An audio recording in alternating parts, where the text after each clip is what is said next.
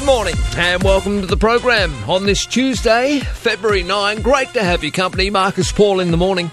Our telephone number if you'd like to be a part of the news and the views this morning, 13 12 69. That's 13 12 69. Emails, mp@2smsupernetwork.com. And if you'd like to send a text to us, 0458 049 209. That's 0458 049 209. Marcus Paul in the morning. It's Tuesday, February the 9th.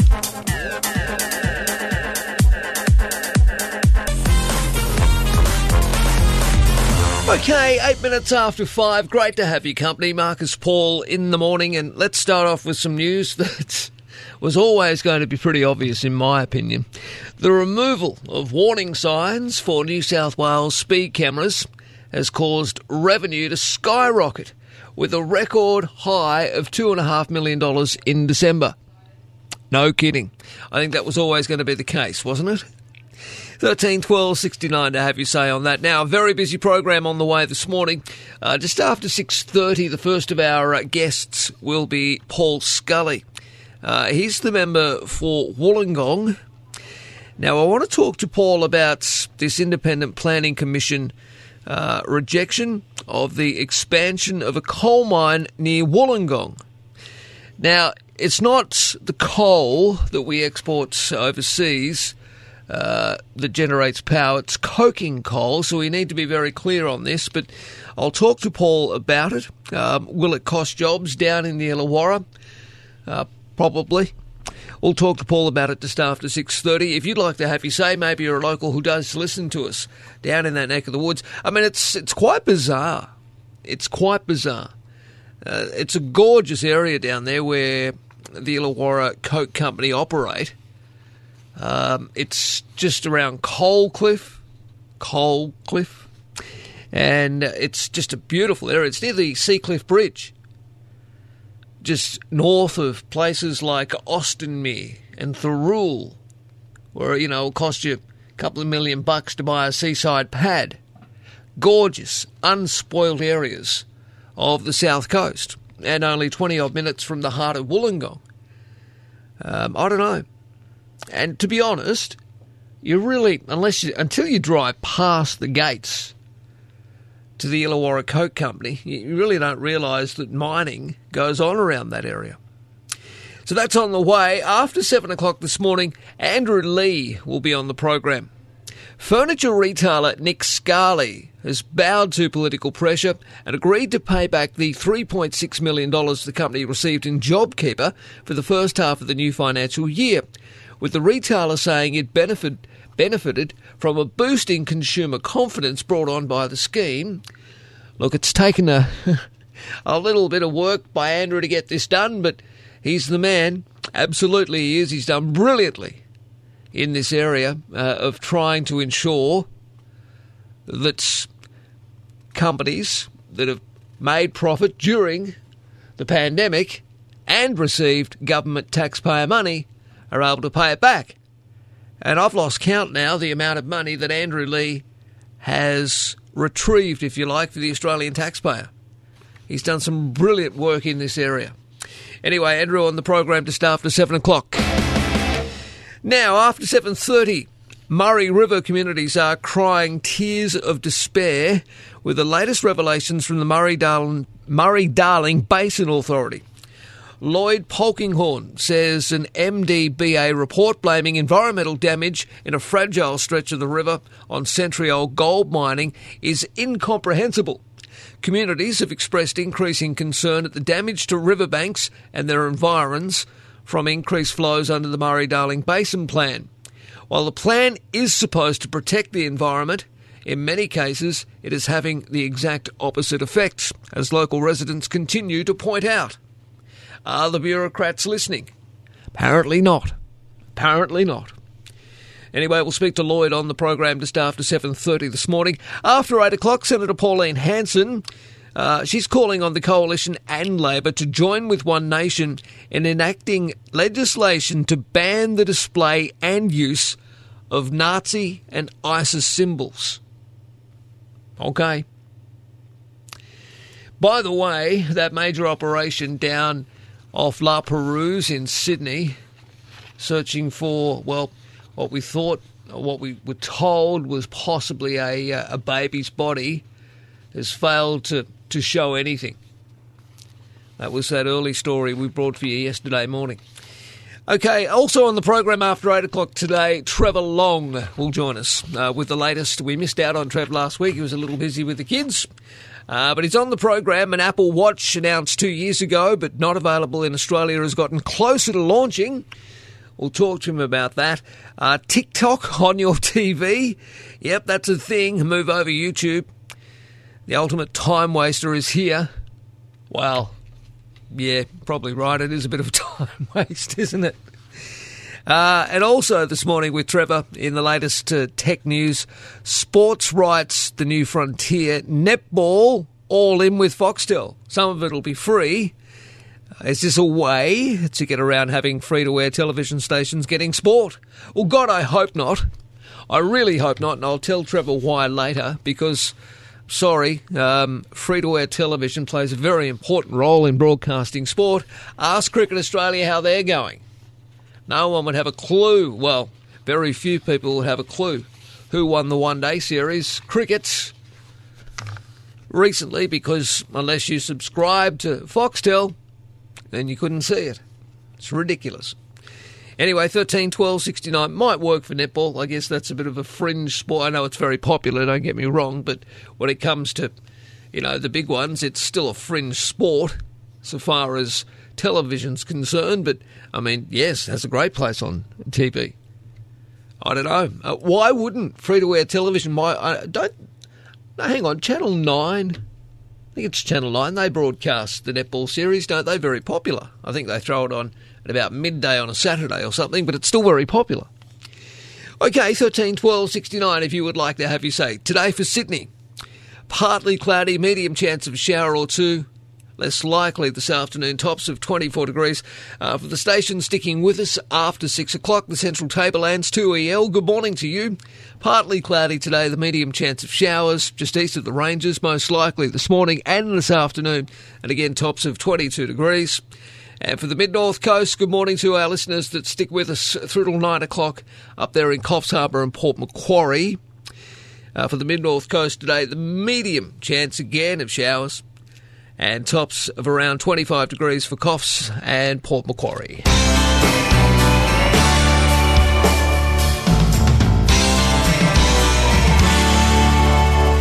Australia's only contemporary news talk radio program. All the news and your views. Marcus Paul in the morning. I hear you on the radio. I hear you all the time. It's Star Witness in the box today, and that is the Deputy Premier of New South Wales, John Barilaro. John, at least, has the kahunas to show up. The Premier, not at all. David Shoebridge joins us on the program. The Blue Mountains, on the government's own analysis, suffered more than $65 million in economic loss. The Central Coast suffered more than $150 million in economic loss. Ballina on the North Coast, that community suffered more than $85 million in economic loss. Collectively, those three areas suffered more than $315 million of economic loss. And guess how much money they received, Marcus? Zero? Yeah, not 1 red cent. Not a dollar. All the news and your views. Marcus Paul in the morning. I hear you on the radio. We produce plenty of food in Australia, but we I am so sick of 2GB, so sick of ABC, trying to lecture me. I'm just sick of SBS and all the Murdoch press is such a bloody mess. So who the hell is Marcus Paul? What a bloody gall. Let's anybody call. They call him up on 13 12 69 and he lets them say what they're thinking. Just call 13 12 69. Yeah, great to have your company. It is Tuesday, February the 9th. How about to give me a call, 13 12 69, if you'd like to have your say. Emails, mp-in-the-morning at 2smsupernetwork.com. Boulevard, another point of view. Marcus Paul in the morning, 13 12 69. Payne Haas, the Brisbane Broncos scrub, who thinks it's okay. to abuse police officers, male and female, has copped a $50,000 fine from the National Rugby League. Is that enough? Appropriate? I don't know. Do you get a suspension as well? I'll have to have a look into that. I'm not quite sure whether he got suspended. They're not going to sit him down, are they? Well, perhaps they should. Anyway, if you want to have your say on Payne Haas this morning, $50,000 fine. He's on a 2-year good behaviour bond for his alleged, well, it's not really alleged, for his behaviour toward police. Medical staff, I see, at Orange Health Service have told a parliamentary inquiry that, quote, serious adverse outcomes for patients are at risk of not being properly investigated. The OHS Medical Staff Council made the claim in a submission to the New South Wales Government's current inquiry into regional hospitals. Dr Ruth Arnold, who's a senior clinician at OHS and co-chair of the New South Wales Medical Staff Executive Council, said that when something goes wrong with the treatment of a patient at a New South Wales hospital, such as being given the wrong medication, doctors or nurses must file a report which they grade the extent to which their error impacted the patient. These gradings were known as the Severity Assessment Code.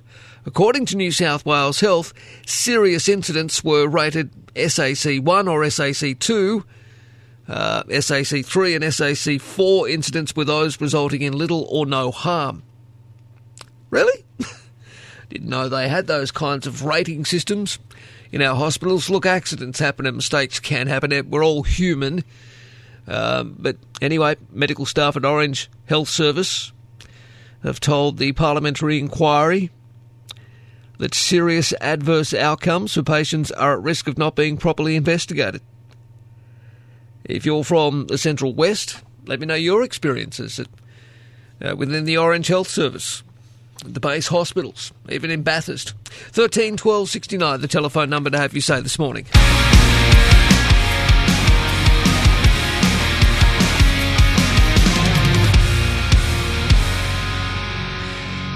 Well, as always, there's a day for everything, isn't there, Scruff? Today is Safer Internet Day. We're going to have a Scruff Day. We should set up a... Yeah? We'll do that for you, mate. New research released for Safer Internet Day today, Tuesday, Feb 9, is providing a clearer picture of the online activities of Australian teens. It found they're spending around 2 hours per day online outside of school and have 4 different social media services, with platforms like TikTok apparently gaining in popularity. Are we going to set up a TikTok account? No. I'll TikTok you in a minute. Australia's only contemporary news talk radio program. All the news and your views. Marcus Paul in the morning. I hear you on the radio. I hear you all the time. It's Star Witness in the box today, and that is the Deputy Premier of New South Wales, John Barilaro. John, at least, has the kahunas to show up. The Premier, not at all. David Shoebridge joins us on the program. The Blue Mountains, on the government's own analysis, suffered more than $65 million in economic loss. The Central Coast suffered more than $150 million in economic loss. Ballina on the North Coast, that community suffered more than $85 million in economic loss.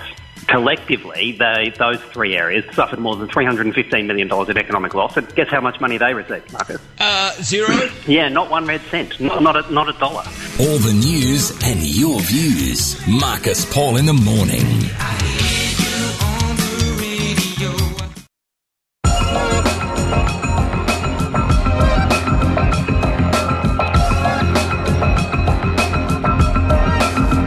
All right, 24 minutes away from 6. I just mentioned before we went to the news with Michaela that today was Safer Internet Day, and new research for today, Safer Internet Day, is providing a clearer picture of the online activities of Australian teenagers.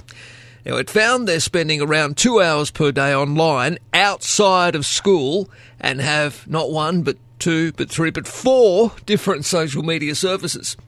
Platforms like TikTok are gaining in popularity, but of course there's the old chestnut of Facebook, Instagram, they're all there. E-Safety Commissioner Julie Inman-Grant says they're also likely to have had a negative experience when they've been online. Maybe we need to try and speak to Julie in the coming days, Justin. I know we're very busy today, but the reason I bring it up again is this story. We've received the information from New South Wales Police this morning here at the program.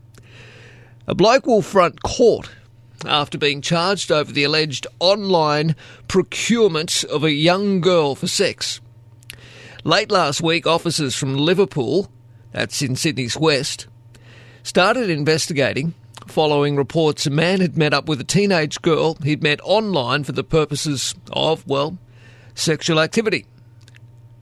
Police were told the pair met through social media and began speaking on the phone before the man engaged in sexually explicit conversations and requested photos of the girl, knowing she was aged under 16. It's alleged the man met with the girl in Sydney Southwest last Monday and attempted to sexually touch her before she left the area.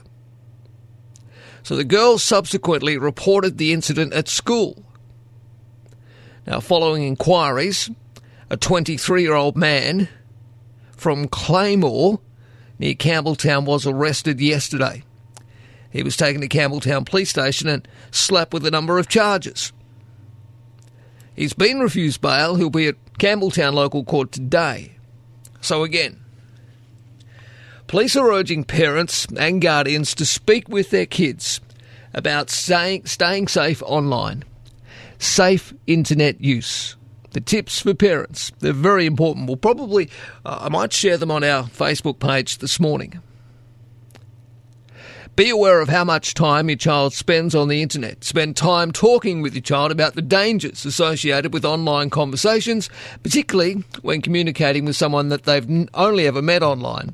Spend time exploring the internet with your kids and let them teach you about their favourite websites and applications. Keep computers or internet-enabled devices in a room the whole family can access, not in your child's bedroom. Monitor internet access on those devices. Consider installing filtering and or computer blocking software provided by your internet service provider. Ensure you're able to access your child's email and social media accounts and randomly check the contents. Check your phone bill for unusual outgoing calls and consider using caller ID to identify incoming calls. Inquire with your child's school, public library and places they frequent to find out what internet safety measures they have in place. All right, today is Safer Internet Day. And in light of the story we just mentioned about this 23-year-old allegedly grooming a child under 16, it couldn't come quick enough. What about for kids? Well, here are the tips from New South Wales Police that they've sent us this morning. Now, for kids, please do not send a picture of yourself to anyone you don't know, and never place a full profile and picture anywhere on the internet. Never give out your personal information, including your name, your home address, phone number or school over the internet. Never arrange a face-to-face meeting with someone that you've only ever chatted to on the internet. Tell your parents or other adult you know of any contact that makes you feel uncomfortable. Also, think carefully before uploading or sending images or videos to people over the internet. Once you press send, it's definite and final. You can't get it back or take it down. Look, there's a really good website, the information on youth issues, including online safety. That's available on the New South Wales Police website. And again, I'll share all of those links this morning on Marcus Paul in the Morning. Just follow us on social media. Look, the content there, all about news and people's views. Occasionally, the language gets a little blue. But apart from that, it's quite a safe space. 13 12 69, the telephone number.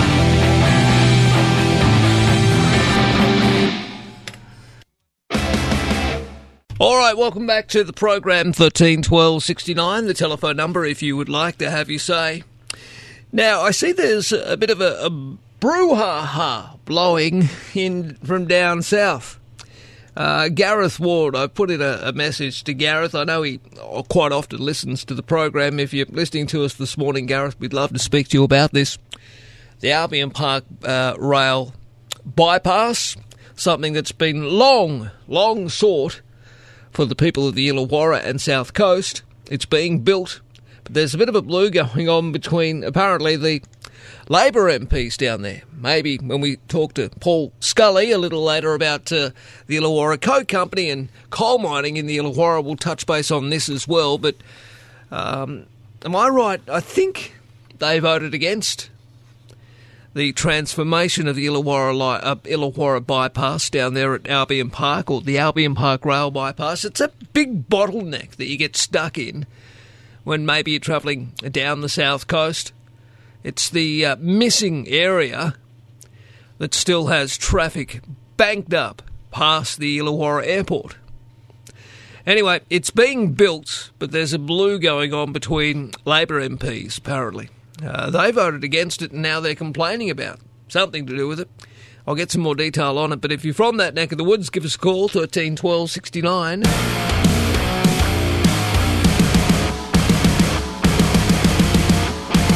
Genuine talk on the radio. This is Marcus Paul in the morning. The NRL's chief gender advisor has called for cultural understanding and not a suspension for young Brisbane Broncos test prop Payne Haas.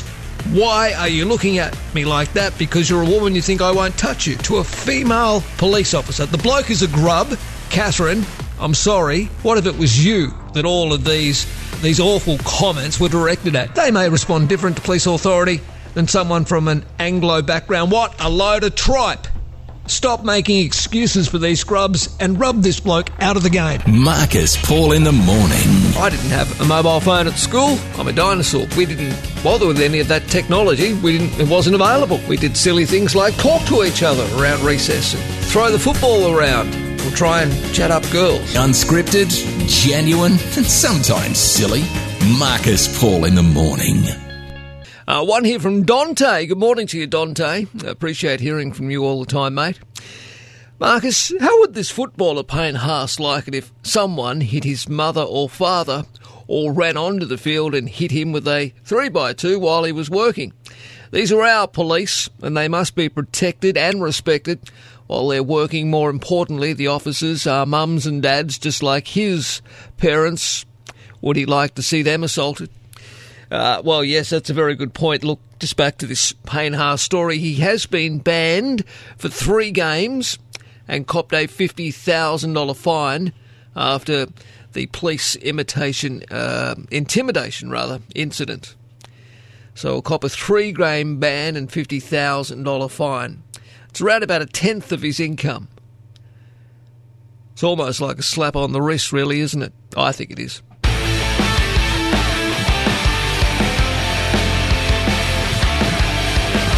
While we're on sport, Novak Djokovic and Nick Kyrgios continue with their war of words, spicing it up for the tournament that really shouldn't be going ahead anyway, to be honest, the Australian Open. But anyway, Kyrgios and Djokovic are back again playing today. Both have made the second round after winning their first games. I can't wait to see if these two blokes come up against each other. Maybe instead of playing football, they can have a debate. Hey? Playing football, you idiot. Maybe instead of playing tennis, they can have a debate. Hey? Or they can play the game and then, I don't know, one can say one side of the net, the other on the other side of the net, and they can hurl abuse at each other. It's become a sideshow in itself, hasn't it? Look, both of them are extremely talented tennis players. Djokovic is another level on Kyrgios. But Kyrgios was very right when he pointed out earlier, I think late last year, that Djokovic, who, was at the heart of a COVID-19 outbreak overseas because he was partying and had a party where people got infected, etc., rather than social distancing and doing the right thing. So Kyrgios was right to call him out on that. But I think Nick, I don't know, maybe Nick just needs to focus on his game if he wants to win the Australian Open. Because he may get caught up in, all the distraction of his blue with Djokovic, who's probably a much better player at this point in time.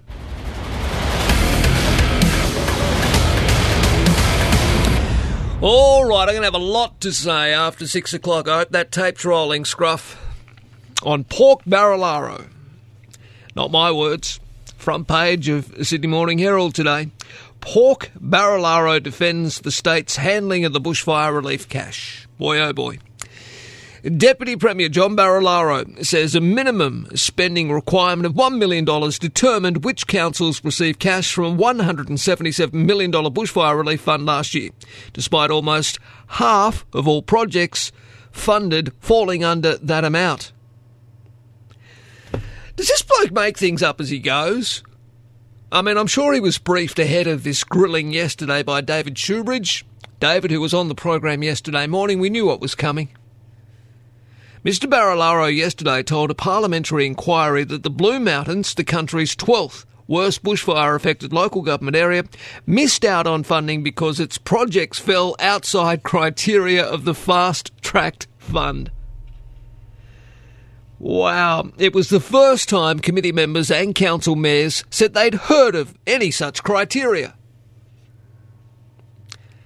We know that the relief fund, all of this taxpayer money, $177 million worth, was spent mostly in coalition-held seats. I wonder whether they knew about the criteria, bruz. I'm sure they bloody well did. When asked about the discrepancy, a spokesman for the Deputy Premier told the Herald last night 50 of more than 70 grants fell under a, quote, sector development scheme that did not have a minimum $1 million requirement and that the Blue Mountains failed to apply under that category. As I say, plenty to say about that. News, sport and weather next at 6 o'clock. Marcus Paul in the morning, 13 12 69, the telephone number. Podcast Marcus Paul in the morning at any time. Go to 2sm.com.au and click the show page. All right, welcome back to the program. 13 12 69 is my telephone number. It's just gone 5 minutes past 6. New South Wales Deputy Premier John Barilaro has revealed an embarrassing nickname he earned for handling public funds in a way critics have panned as, quote-unquote, pork barrelling. He's upset that people are calling him, and it's on the front page of today's Sydney Morning Herald. He might not want to grab a copy of that. Pork Barilaro. He's defended the state's handling of bushfire relief cash. We've been talking about this at length, as you know, in the last week or so. And yesterday, after our chat with David Shoebridge, Mr Barilaro fronted David in front of a parliamentary inquiry looking into the New South Wales government's handling of a pair of controversial grant programs that steered millions in public dollars toward coalition-held districts and left almost nothing to the rest of the state. The New South Wales Nationals leader repeatedly sparred with crossbench and opposition MPs during the hearing and appeared to echo Premier Gladys Berejiklian's position that pork barrelling is politics as usual. This is what Bruz had to say yesterday. When you think about it, every single election and every party goes to, we make commitments. We want to call that pork. You want to call that pork barrelling? You want to call that buying votes? It's what the elections are for. All right. Well, someone who won't be happy at all about this is the Mayor of the Blue Mountains, Mark Greenhill. Good morning to you, Mark. Good morning. Thanks for having me on. It's my pleasure. You would have been obviously watching with great interest the goings-on yesterday during this. I was present. Yeah, well, yes, you were I there. was present. Okay. Yes. What did you make of John Barilaro's comments? Well, things have just got to be done better than that. That's not acceptable. He talked about reasons for why the Blue Mountains, surrounded by fire on three sides during the Black Summer, received no funding, and referred to criteria we were never told about. His government approached us by phone, asked us if we would have shovel-ready projects for funding should it become available. We said absolutely. We submitted a prospectus. We didn't get funded. Yesterday I hear about criteria as the reason for us not getting funded. What was criteria we never knew about. And all the follow-up calls to the government about how our applications are going, we were never told such criteria existed. That was news to us. So it's almost like, Mark, the Deputy Premier moved the goalposts, which meant that you weren't able to get this funding, and all the while, I mean, I really have to wonder whether the other jurisdictions that received this public money were aware of this criteria. I mean, did they fall under the criteria? Obviously, according to Barilaro, they did. So why is it they are providing LNP-held seats with the correct criteria and not others? Well, I don't know if they received any criteria or not. It's interesting, if the criteria ruled us out, why did they ring us and approach us and ask us to apply? And why, during all the follow-up conversations, did this criteria never get mentioned? We were surrounded on three sides by fire. Yep. Homes were lost in our community, 70% of our World Heritage Area destroyed, our tourism economy brought to its knees. We put in 24 grant applications for $5.4 million and received not 1 cent. It's hard to understand. But hang on, the story today that I'm reading says the Deputy Premier John Barilaro says a minimum spend requirement of $1 million determined which councils received cash from this $177 million bushfire relief fund last year, and you're telling me you put in an application for at least $5 million worth. $5.4 million, and that $1 million threshold, again, was never mentioned to us. But certainly the cumulative total of our 24 grants was $5.4 million. And they were shovel-ready, is that right? Those projects were shovel-ready. I sat there in the Parliament yesterday and heard him say that, our projects weren't shovel-ready. Just wrong. Meanwhile, I'm texting our operational staff back at Council, and they're saying that they are all shovel-ready. And again, no one from the government ever said to us or asked us, is there any issue with these projects being shovel-ready? They were. I just don't understand. I mean, 34 of the grants fell under $1 million that were awarded, including $131,000 to an oyster farm in Kempsey, $194,000 to St Ives honey wine producer, and $43,000 to a cellar door in the Snowy Mountains. It makes a mockery of this so-called $1 million threshold, doesn't it? And yet we've put in a total of $5.4 million worth of grants. It just doesn't make sense. No, it doesn't. You're absolutely right. I mean, 2 of 3 grants issued under Labor-held seats fell under $600,000. That's $400K less than the $1 million that the Deputy Premier said was the criteria yesterday. It's just amazing. Now, we're hopeful that we'll get some funding in the second round. I think after the fuss that's been made about the Blue Mountains, it'll be hard to justify not getting funding. But, that'll be 18 months after the fires went through the Blue Mountains. Businesses have gone to the wall since then. Yeah. So while we'll do a lot with any funding we get, it's cold comfort for those who've already gone under. It's just not right. All right, good to have you on, Mark. Was there anything else you wanted to add, mate? Go ahead. I'd just add one thing. Please. Bushfires don't discriminate on the basis of how people vote, and nor should we. Well said. All right, Mark, thank you for your time. We'll talk again on this soon, I'm sure. Cheers. Thanks very much. My pleasure, mate. There he is, Mark Greenhill, Mayor of the Blue Mountains, and he sounds a little annoyed, and why wouldn't he be? Why wouldn't he be? The New South Wales Deputy Premier has another name for the waves of cash being handed out to predominantly coalition-held seats. Investment. First comes the scandal, then comes the spin. John Barilaro was in Parliament yesterday morning defending his government's handling of a $177 million bushfire relief fund. The government, as we know, was accused of using the Bushfire Local Economy Recovery Fund to pork barrel its regional electorates. That includes handing $10 million to a multinational company controlled by one of the coalition's biggest donors, Anthony Pratt. What the hell does Anthony Pratt need an extra $10 million for? The bloke's a multi-millionaire, probably a billionaire. Isn't he one of the most wealthy men in this country? Anyway, John Barilaro has another name for the waves of cash being handed out. It's called investment.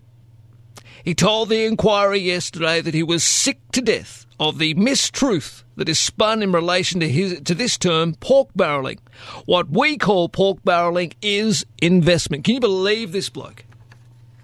He said, I dare you to turn up to these communities and tell them they don't deserve these projects.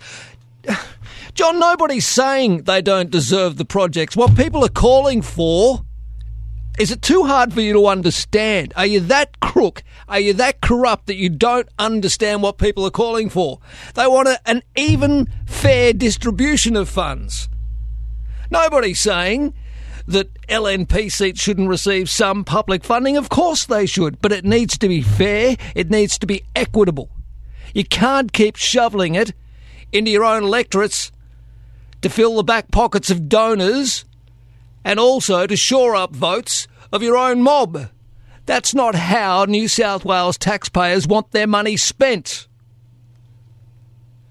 It's pork barrelling. It's not investment. It's bloody corrupt behaviour is what it is.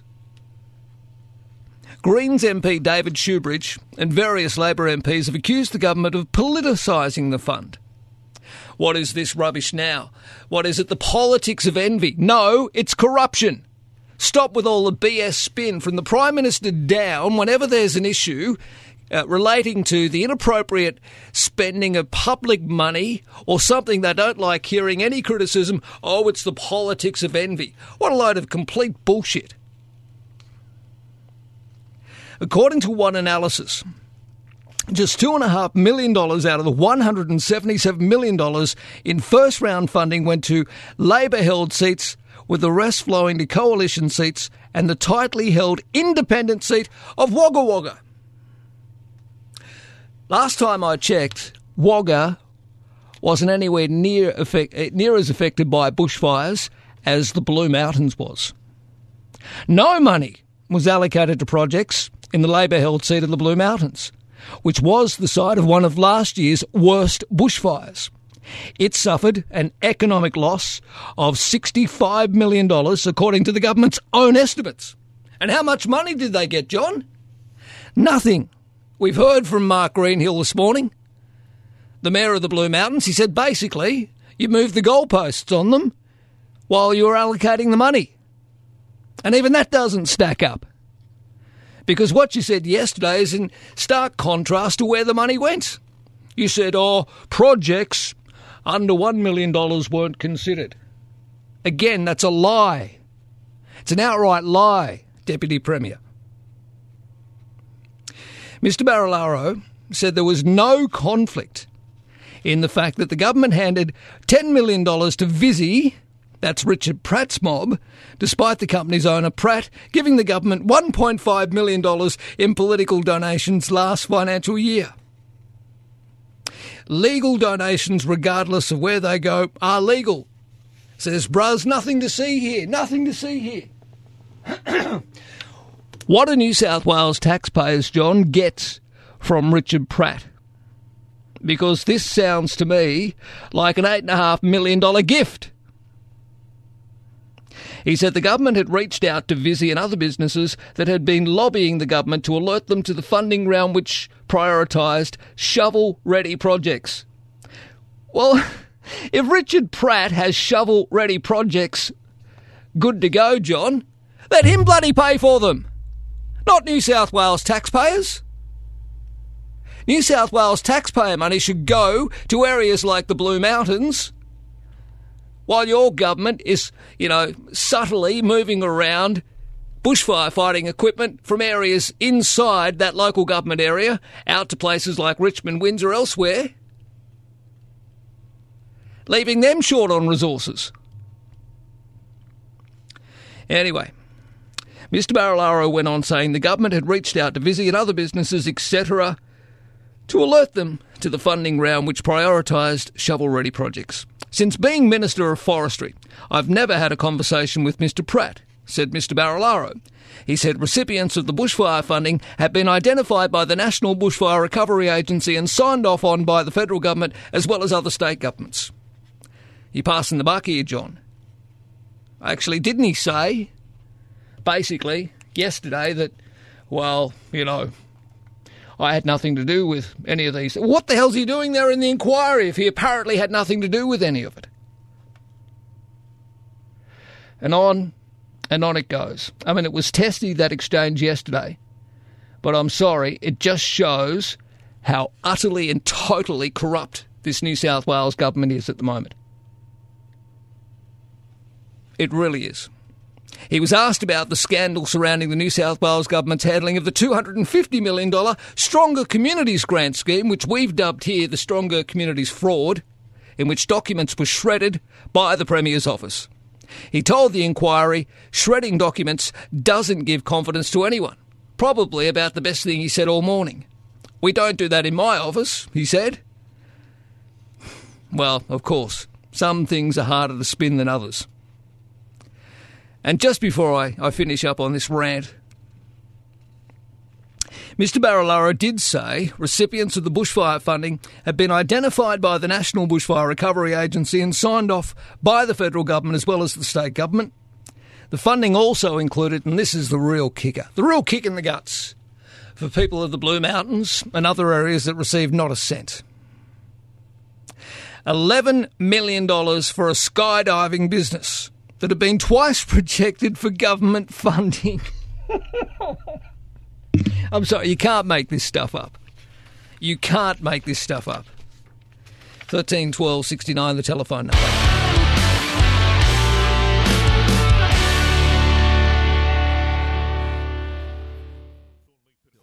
Genuine talk on the radio. This is Marcus Paul in the morning. The Labor faithful out there want to hear policy from you. What are your alternatives to what ScoMo and his mob are doing right now? We will continue to roll out policies between now and the next election so that everyone will see clearly what the suite of alternative policies that a Labor government would implement to make the recovery even stronger. We're bringing you all the news and the views. There will be discussions about what the job seeker payment per day should be. Marcus, as much as I enjoy speaking on your program, today is not the day for the announcement. They can't afford to drop it down either at the end of March to $40 a day. That will produce real hardship. We're bringing you all the news and the views. Marcus Paul in the morning. Okay, 23 after 6. A koala running across a busy freeway caused a 6-car pile-up and lengthy traffic delays yesterday. In Adelaide, on the southeastern freeway, driver Nadia Tugwell stopped to pick up the koala, which she spotted dashing across the road. She said the crash was caused by drivers trying to avoid the koala as it scampered over the freeway. Poor little thing. I got a picture here of the koala inside Nadia Tugwell's car, and you can see the traffic jam that it left behind. Poor little thing. It was apparently a young koala. She managed to grab it and put it in the boot of a car and arranged for a rescue group to meet her further down the freeway. The koala appeared to be uninjured and calm, unlike the drivers that were stuck behind all the mayhem behind it. Look, I don't know. I mean, if I was on a freeway, I would, I saw a koala trying to dash across the road, I would stop too. I think everybody would, wouldn't they? It's just unfortunate. Wrong place, wrong time. Had it have made the dash in the middle of the night, we probably wouldn't have seen the carnage. Nobody, though, importantly, was seriously injured in this crash. But we have been told by police in South Australia anyway that we shouldn't attempt to rescue a koala on a busy freeway, but to call traffic management or police, which is probably the best thing to do. 25 after 6. We're off to the newsroom in just a couple of moments. This is Marcus Paul in the morning. 13 12 69 is our open line number. All right, Marcus Paul in the morning, Jimmy Eat World. That's called The Middle.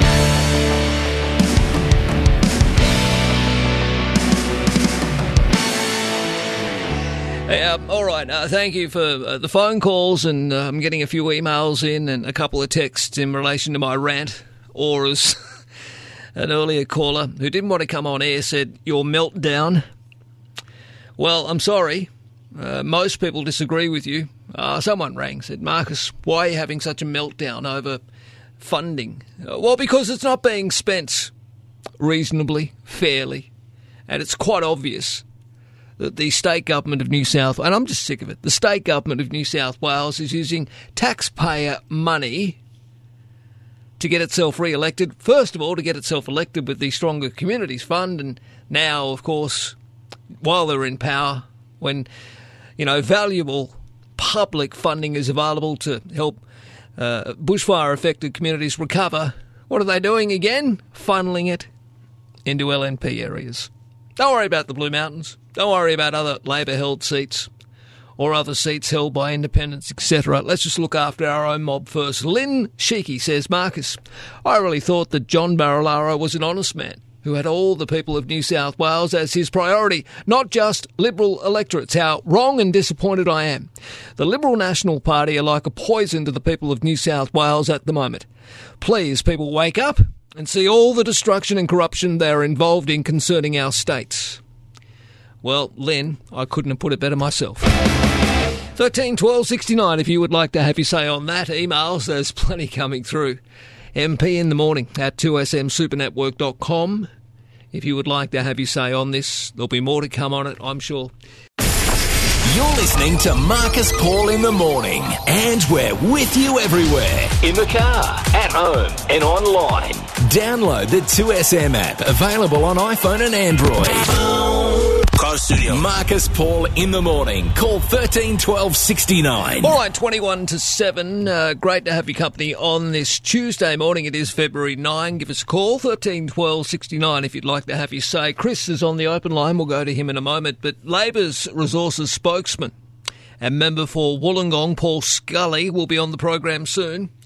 The New South Wales Independent Planning Commission has rejected the expansion of a coal mine near Wollongong. Now, is this a good or a bad thing for the people of the North Illawarra, just south of Sydney?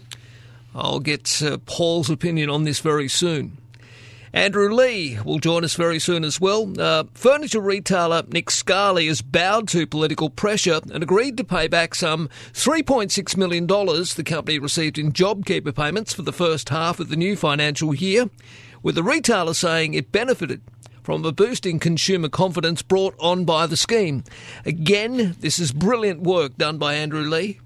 He's led to, the recovery of millions upon millions of our money, your money, my money, taxpayer money, that's been retrieved from big business who've continued to do well during the economic downturn or COVID recession.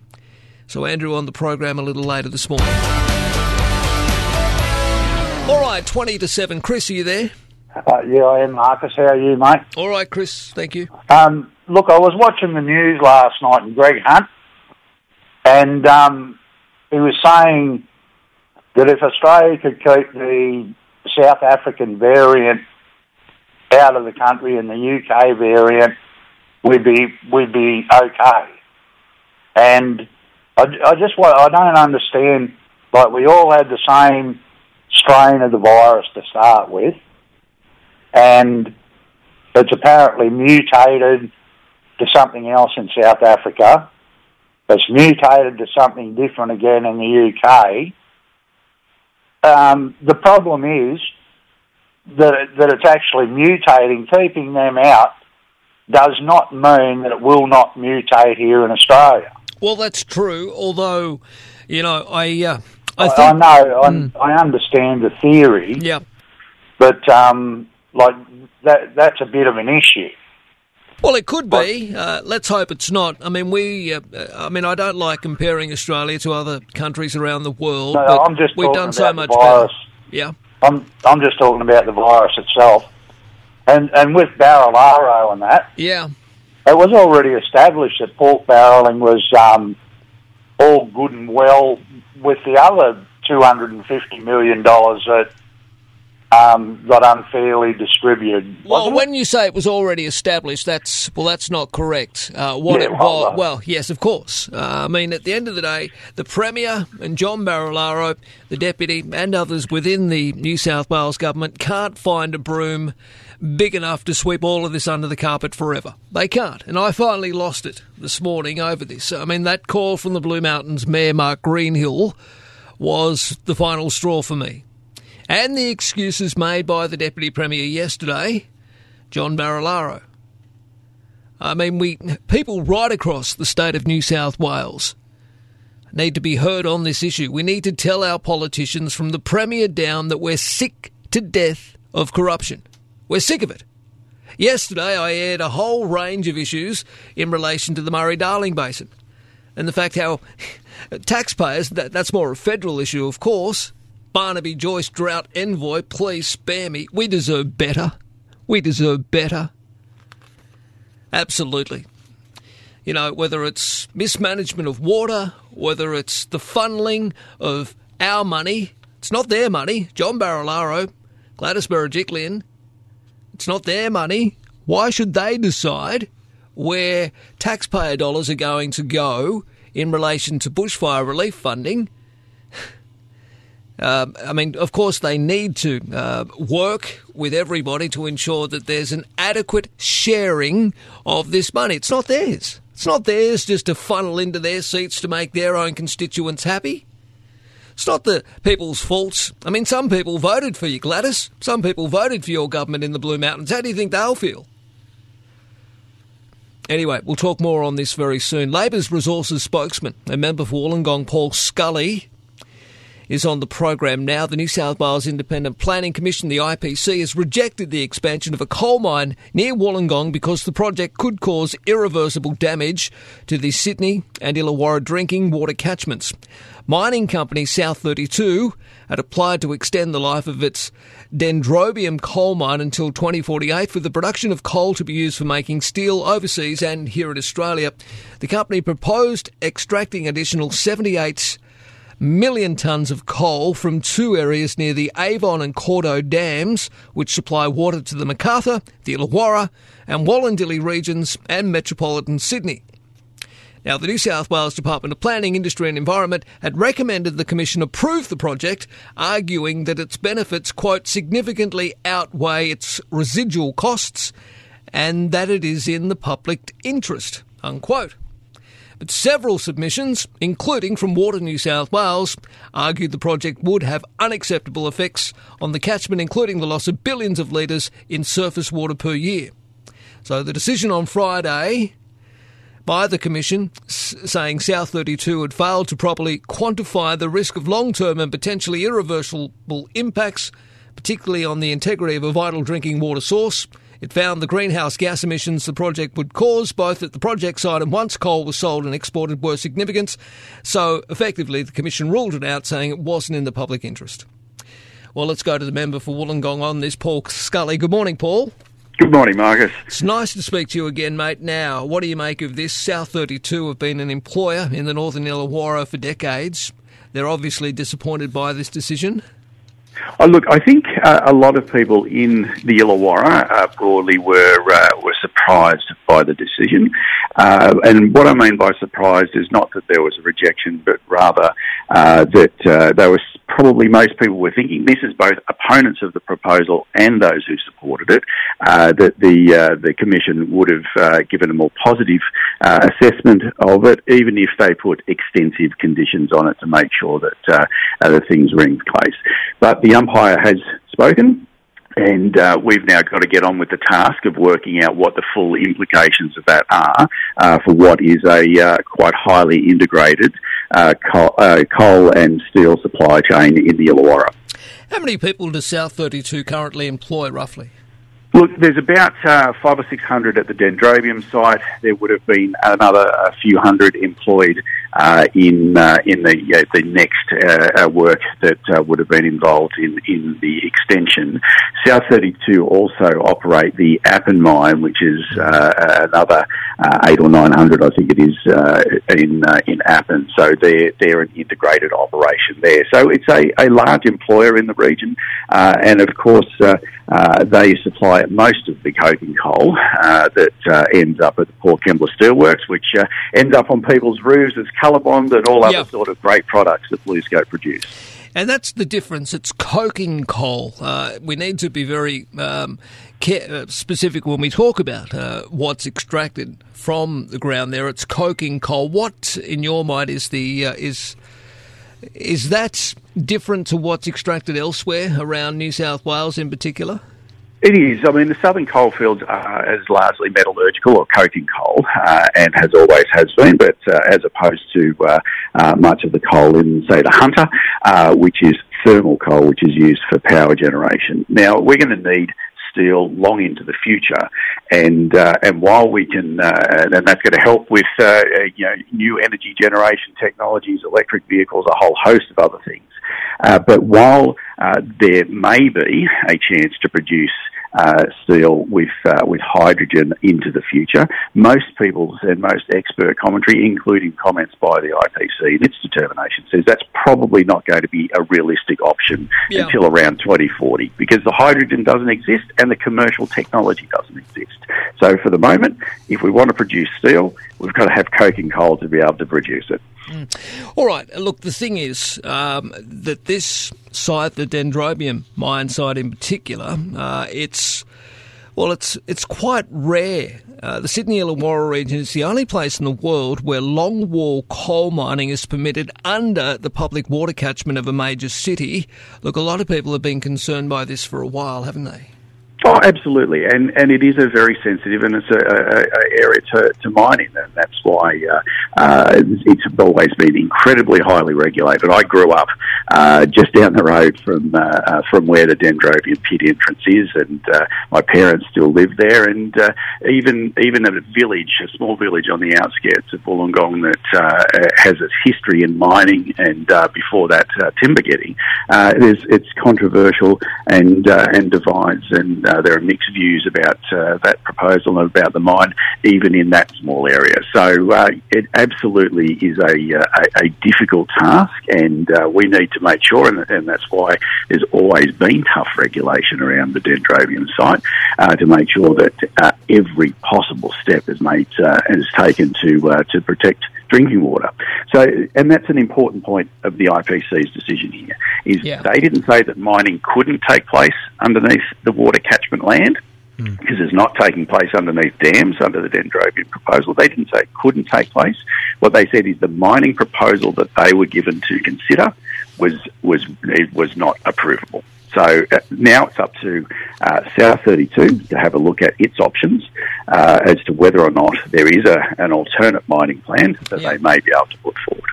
All right. Always great to talk to you, Paul. I appreciate it, mate. Good to talk to you, Marcus. All right. Have a good day. Mate. See you, mate. Bye-bye. 13 12 69, the telephone number to have you say. Look, while we're talking about the South Coast, Gareth Ward, of course, is an MP down that way. He does a great job looking after social services in New South Wales under the vein of the Minister for Homelessness. And look, he's had a fair bit to say, I see in the media in the last couple of days, in relation to the Albion Park Rail bypass. Apparently, we've got some MPs at each other's throats down there. I just wanted to get to the bottom of this, because whenever I hear things like the Albion Park Rail bypass, which has been long needed by the people of the Illawarra, I know that Gareth, who's a Liberal MP, has fought tooth and nail for his constituents to get this thing built. Whenever I hear that there's politicisation of it, I get a little concerned. Gareth, g'day, mate. G'day, Marcus. How are you? Yeah, good, thank you. What's going on with the Albion Park Rail bypass? Where are we up to at the moment, and why are a couple of Labor MPs bluing over it? Well, look, firstly, when this government makes a promise about infrastructure, we always get it done. And you only need to look across New South Wales to see the construction boom that, thank goodness, we made all of those tough decisions early on, because construction is a really important part of why our economy is so strong. And look, that doesn't matter whether it's in the city or in the regions. And for those that are unfamiliar, the Albion Park Rail bypass is a 10-kilometre section of road that will get rid of the only sets of traffic lights on the Princes Highway between Bomaderry and Heathcote. It was a major choke point, as you would know, Marcus, being a former resident of Kiama. Yep. It's one of those sections of road that, in fact, was voted the most hated piece of road in New South Wales by NRMA members a few years ago. So I led the campaign as a local member to secure a record investment for our region, $630 million. It's the largest ever single investment in the history of the Princess Highway. And that took some time because it wasn't something that was on the books as being a priority right away, but we worked hard, we campaigned hard, and we secured it.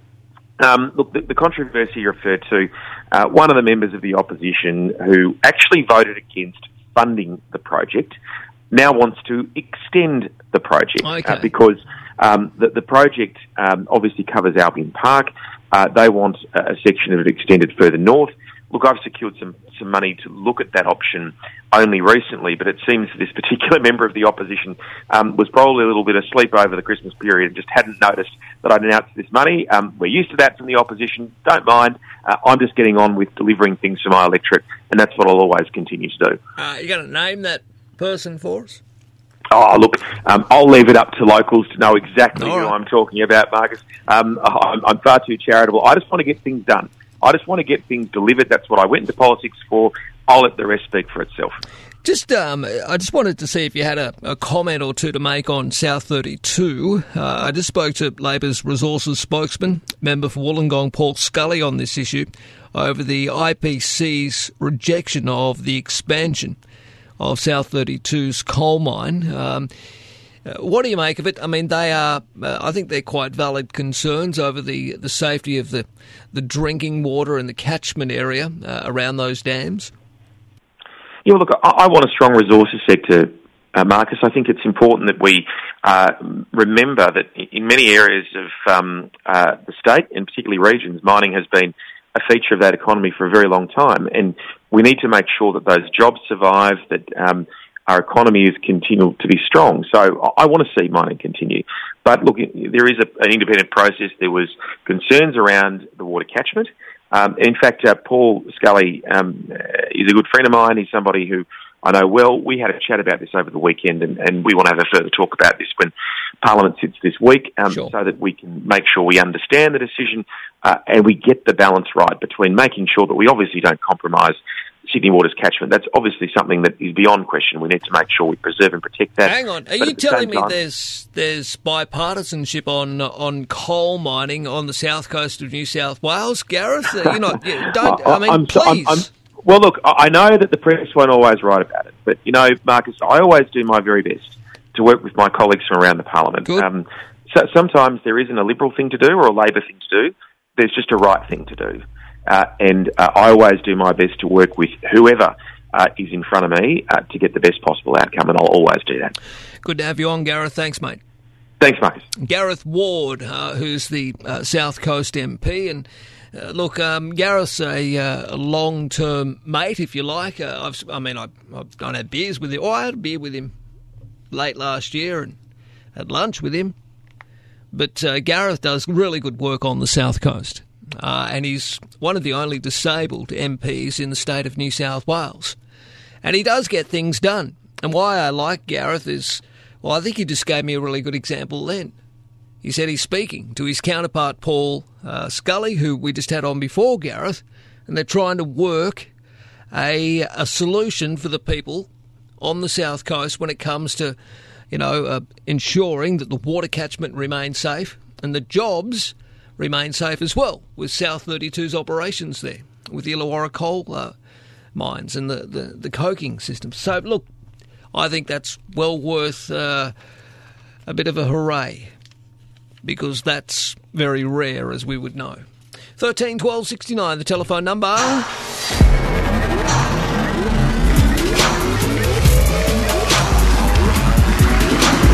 Okay, 4 to 7, we're off to the newsroom in just a moment. Now, in an effort to revive Sydney's COVID-hit economy, the city's remaining lockout laws in King's Cross will be lifted to allow venues to open beyond 1:30am in the morning. The government said safety would still be a priority. ID scanners that record patrons' IDs at some venues during busy times will remain, but last drinks will now be served until 3:30 in the morning. So from March 8, people can enter pubs, bars and nightclubs in King's Cross after 1:30 in the morning. Blanket restrictions on shots, cheap cocktails and the use of glass after midnight will be lifted, and requirements for responsible service of alcohol marshals and CCTV will no longer apply. Well, that is good. That is good. The axing of the lockout laws were always going to happen. It was a short-term measure put in place to calm things down in areas like the Cross. And now I'm glad that things are returning to normal.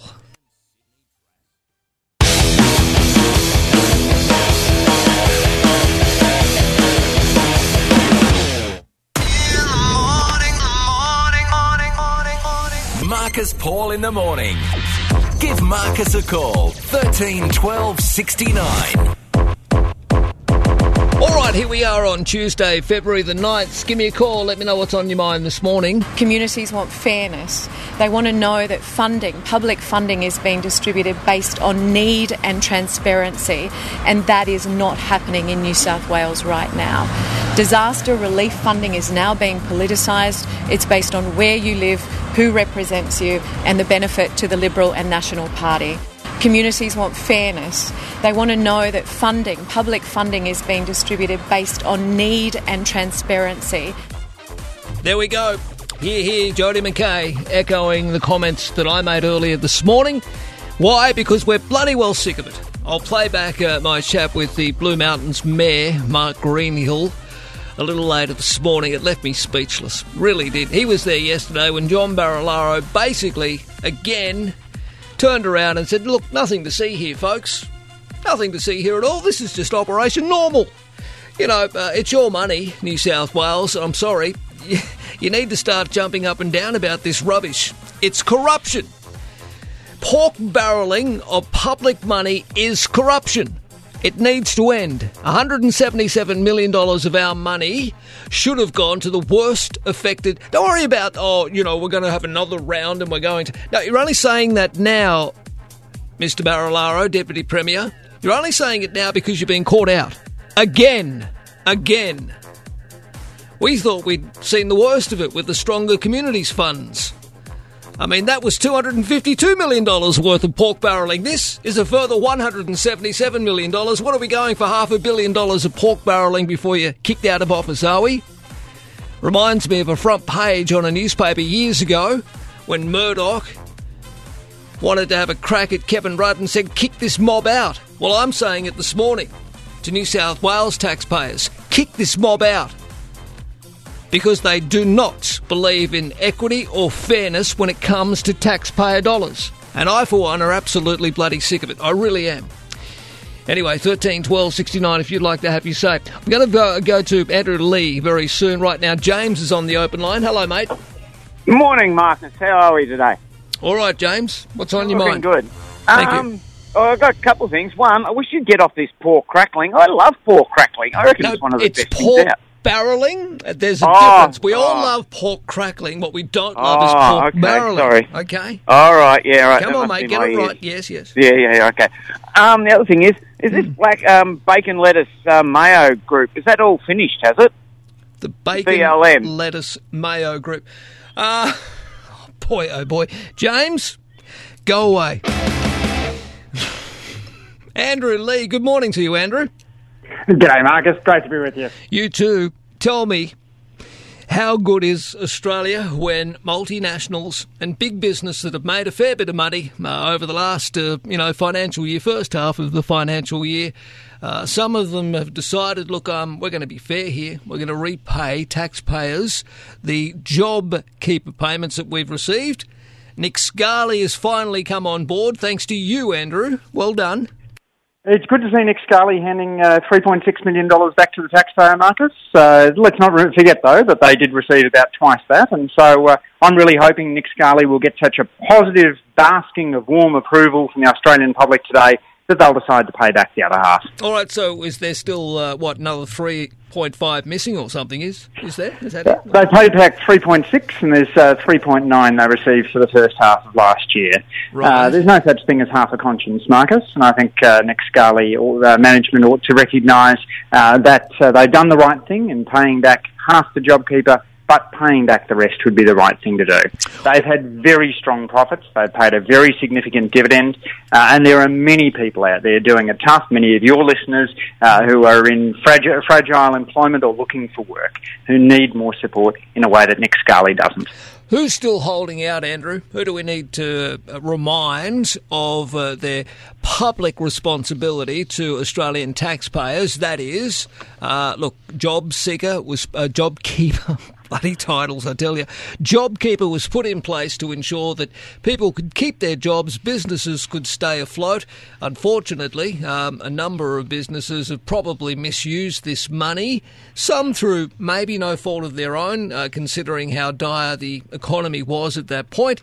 They've gone on to report better than thought profits, and they need to repay some of this money back to Australian taxpayers. It's not like the government's pressuring them to do so. I mean, Scott Morrison, the Prime Minister, last week accused you of playing politics of envy just because you're asking for these businesses to have a conscience. It's extraordinary, isn't it? The bloke that set up the robo-debt scheme accuses others of playing politics of envy when we're asking billionaires to do the right thing. Marcus, I'd say if your listeners are in Just Jeans or Smiggle or Portman's today, they might politely mention to the manager that, in their view, the company that owns those outlets, Premier Investments, should pay back its JobKeeper. It received so much money that it was able to not only pay a stonking dividend, a big chunk of which went to its billionaire shareholder Solomon Lew, but also to pay its CEO a $2.5 million bonus. Good luck to them, but they don't need taxpayer support, and many others could do with greater support right now. We've got huge challenges, as Julian Hill's terrific reports highlighted, in education, in climate change, in employment. Real wages have gone backwards since the Liberals won office. Australia has become more corrupt. We've become less productive, and we've become more indebted and indeed more unequal over that time. So we need government resources to go to tackling these big challenges that Australia faces, not lining the pockets of some of the most affluent Australians. Yeah, all right. Look, I really worry that some of these companies won't pay the money back. How can you ensure that we keep the pressure up, Andrew? You're doing it exactly right now, Marcus. So with the example of some firms paying it back, I think should be commended. I do think that what Nick Scali has done is terrific, but we just need to keep on talking about the issue. We need to keep on ensuring that these firms know that they have an obligation, not just to their shareholders, but to the broader community too. All right. I want to move on to something else. Before we do, I want to play this little bit of audio. I know you'll know where it's from. Here we go. Kick the tires and light the fires, Big Daddy. Kick the tires and light the fires, Big Daddy. What movie is that from, mate? Well, it sounds like a Top Gun quote to me, doesn't it to you? Top Gun? Why are we talking about Top Gun this morning, Andrew? Well, the Prime Minister's egos, unfortunately, writing cheques his body can't cash, Marcus, is in a position where he seems to again be all ad man and no substance. And he's a bloke that can hold a lump of coal but can't hold a hose, who can't do the right thing by Australians in dealing with, say, the PFAS issue up at Williamstown, but just wants the cheap headline and the easy story in the nightly news. He didn't get photographed in the cockpit of a fighter jet, did he? Well, he's done everything but. I mean, he's been around and about. Hang on, here he is. Yes, Australia's top. Here we go. Finn McHugh today in the Daily Telegraph. Let's have a look. Page 2, I think it is. Australia's Top Gun of politics rode into the danger zone yesterday, entering a Hunter Valley RAAF base to the strains of Kenny Loggins' 80s era smash hit Danger Zone from the Top Gun soundtrack. Prime Minister Scott Morrison was there to announce that Australia's 33-strong fleet of F-38A fighter jets had been introduced, blah, blah, blah, blah, been inducted, etc. Oh, no! How corny! His problem is that his government's a target-rich environment, Marcus. This is a government which has so many flaws, which has still got people like Angus Taylor and Stuart Robert as ministers, in which education costs are going up, Australia's school test scores are going down. While the rest of the world is vaccinating its population, we're yet to roll out vaccines. And that means the economy is poorer for longer as a result of Scott Morrison's mismanagement of the vaccine rollout. All right, but don't worry. He's there. He's in the cockpit. He's in control. He's, I don't know, kicking the tyres and lighting the fires, Andrew. Leadership's about substance, not spin, Marcus. No, the Australian people know this. And people want a leader who will deal with challenges like climate change rather than just spinning their way from headline to headline. Ultimately, the Australian people are wising up to this bloke, and they recognise that he's not a problem solver. He's somebody who's got much bigger ambitions for himself than for the country. All right, look, right on cue. I think we'll have to play a little bit of it at least, Andrew. It's great to talk to you as always, mate, okay? Likewise, Marcus. Chat soon. Look after yourself. I'll see you out there on the runways. Bye, mate. It's 18 after 7. 18 after 7.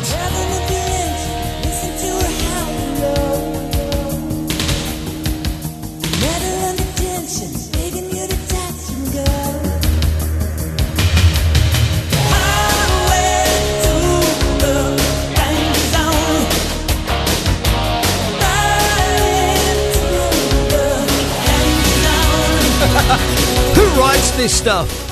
Scott Morrison, who was joined by his wing woman Defence Minister, Linda Reynolds. His wing woman Defence Minister? He said the development strengthened the world-leading Australian local defence force industry. He says it's about protecting and securing Australia's interests, but also creating jobs and driving investment right there in the Hunter and across the country too. We want to give as many opportunities to Australian companies as possible, which is why there's already more than 50 local companies sharing in $2.7 billion worth of contracts as part of the F-35 program. The introduction is part of a $65 billion joint fighter program, with the government making the defence industry a central plank of its COVID-19 economic recovery plan. Oh, I feel so much safer.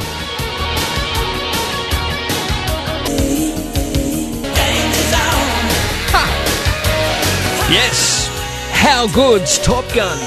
How good's Australia? Well, as Julian Hill explains in a really good piece of research data, not real flash, mate. No matter how many fighter jets you hop into, Scott, at the moment, it's not good. We want to get Julian on the program to talk about this a little later in the week.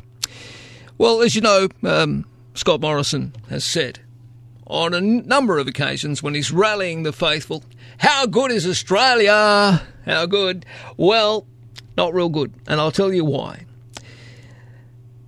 Drawing upon research from the Parliamentary Library, as well as reports from the Organisation for Economic Cooperation and Development and international data, Labor has found that Australia became less productive, more unequal, more corrupt, less happy, more indebted, less affluent and less trusting of public institutions than it was when the coalition was elected back in 2013.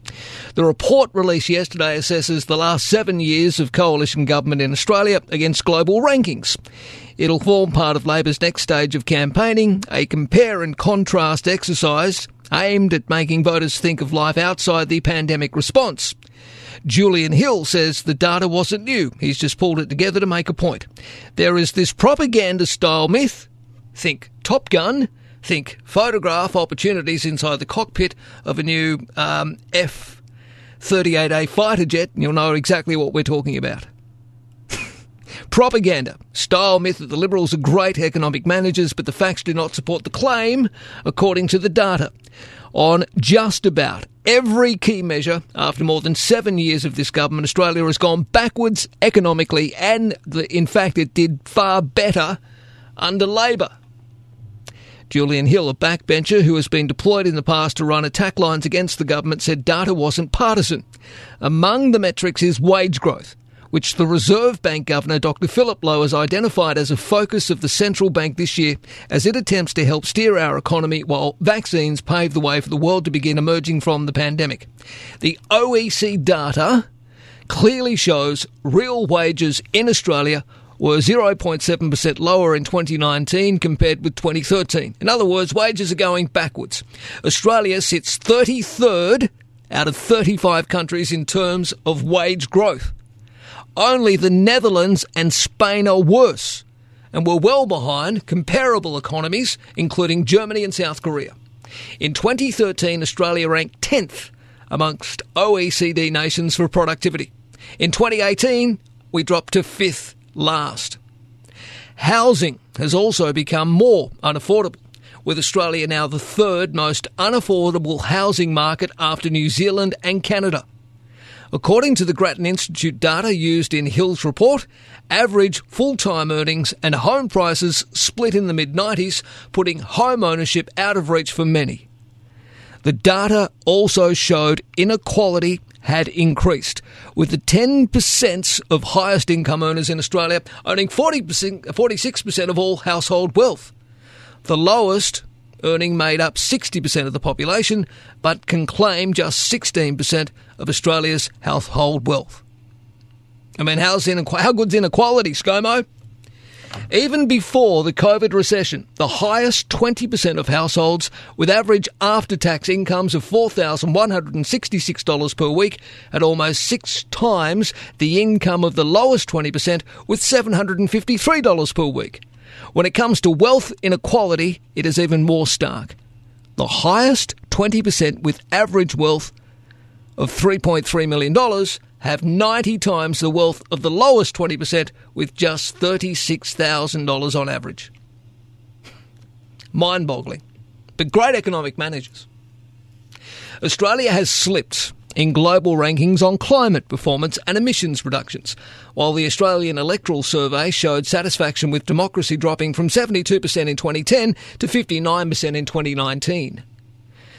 The point of the data is to remind us that Australia was behind economically before this crisis and is slipping further behind in rankings. The government has pointed to Australia's economic rebound from the pandemic occurring earlier and stronger than predicted, forming the basis of our comeback campaign, whose terminology was adopted after market research as proof of the success of its policies. Hang on.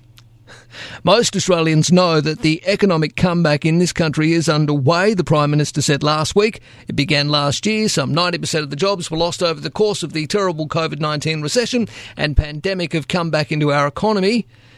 But we need to look at the data and what is happening around us instead of just taking the government's word for it. The total picture is damning for the government.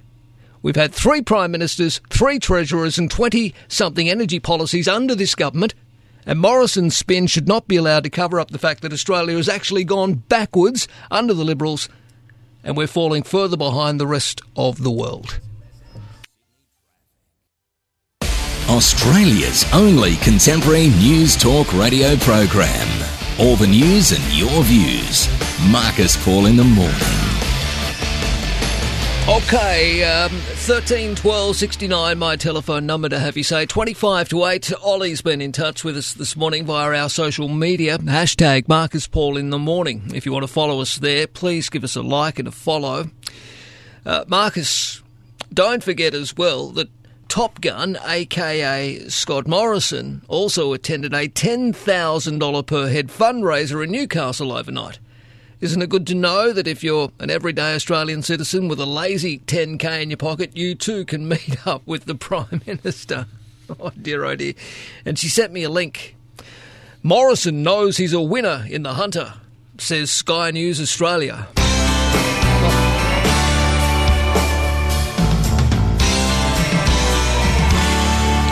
Yeah, made the mistake of tuning into that Sky News yesterday afternoon, and I saw the bloke with the glasses, what's his name, Chris Kenny, again defending Craig Kelly. Kenny and Kelly. What a nightmare of a program that would be with those two together. The Kelly and Kennedy Report on Sky. All the right-wing nut jobs in one place.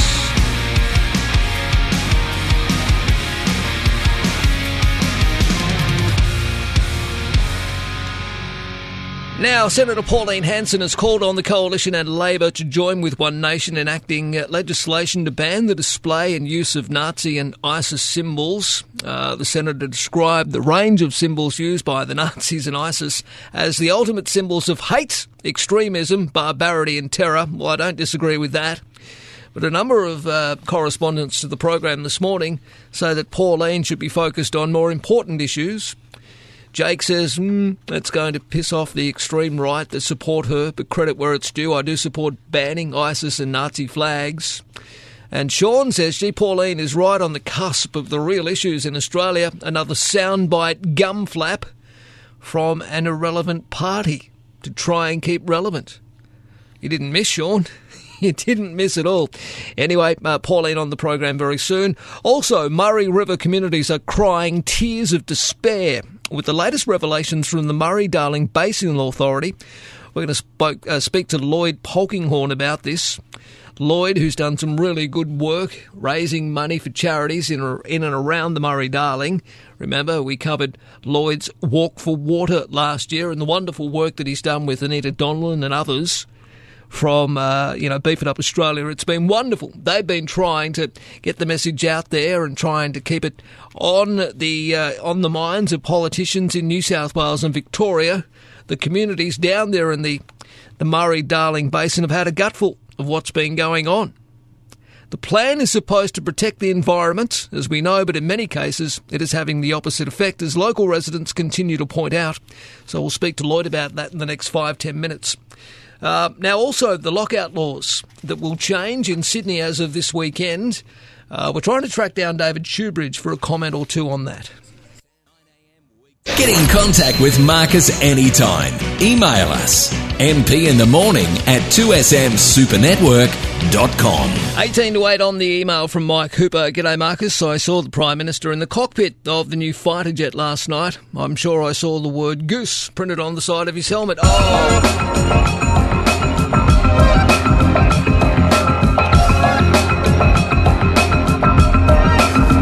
And then this one from Neil regarding JobKeeper. Marcus, if a company has paid out the JobKeeper funds to laid-off workers and then makes a profit in its trimmed-down form, there is no reason for them to repay the money paid to workers.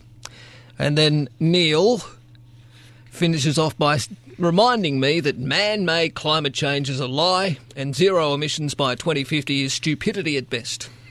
All right, Neil, thank you. It's Broadchurch, this program. Mark, hello. Are you there, mate? Yeah, Neil likes Craig Kelly too. Apparently. Did you see the roads minister just got the sack from state Labor? Yes, I saw the that. Transport minister. Yeah. You know, he's got an $800,000 payout. Yeah, I saw that. Yeah, that's not bad. $800,000. I don't know why or what's gone on. The only thing I can think of is that this bloke is being thrown under the bus. Yeah, he's one of the highest paid executives in the New South Wales government. And isn't it odd, Mark, that this bloke is losing his job right about the time... Nearly $1 million.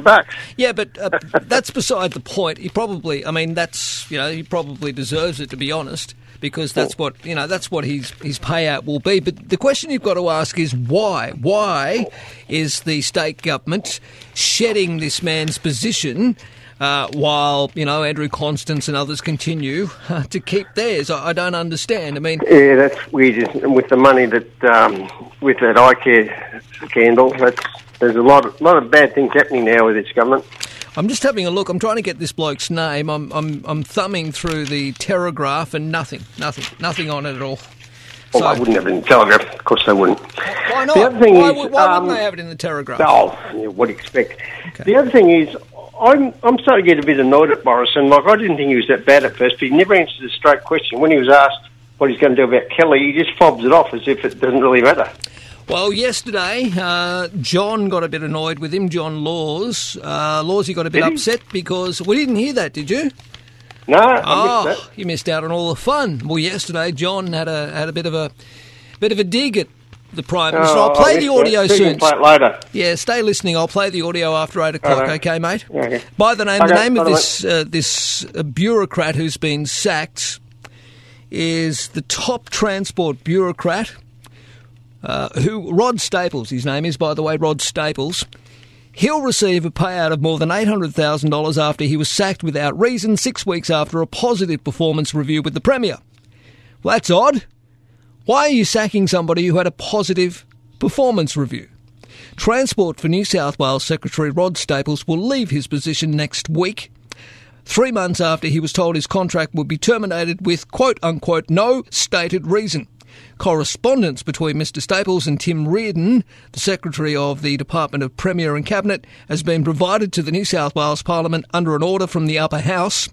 The documents reveal Mr Reardon told Mr Staples, a long-time public servant, he would be sacked under Section 41 of the Government Sector Employment Act, which allows for executives to be terminated at any time for any or no stated reason without notice. Wow, with friends like that, hey? A spokesman for the Premier said this was a decision made by the Transport Minister. Documents show Mr Staples' termination payout will be $837,584, which includes 38 weeks' pay and his outstanding leave entitlements. His annual salary, by the way, is just shy of $600K. In a letter to Mr Reardon, Mr Staples said there had been no issues with his performance.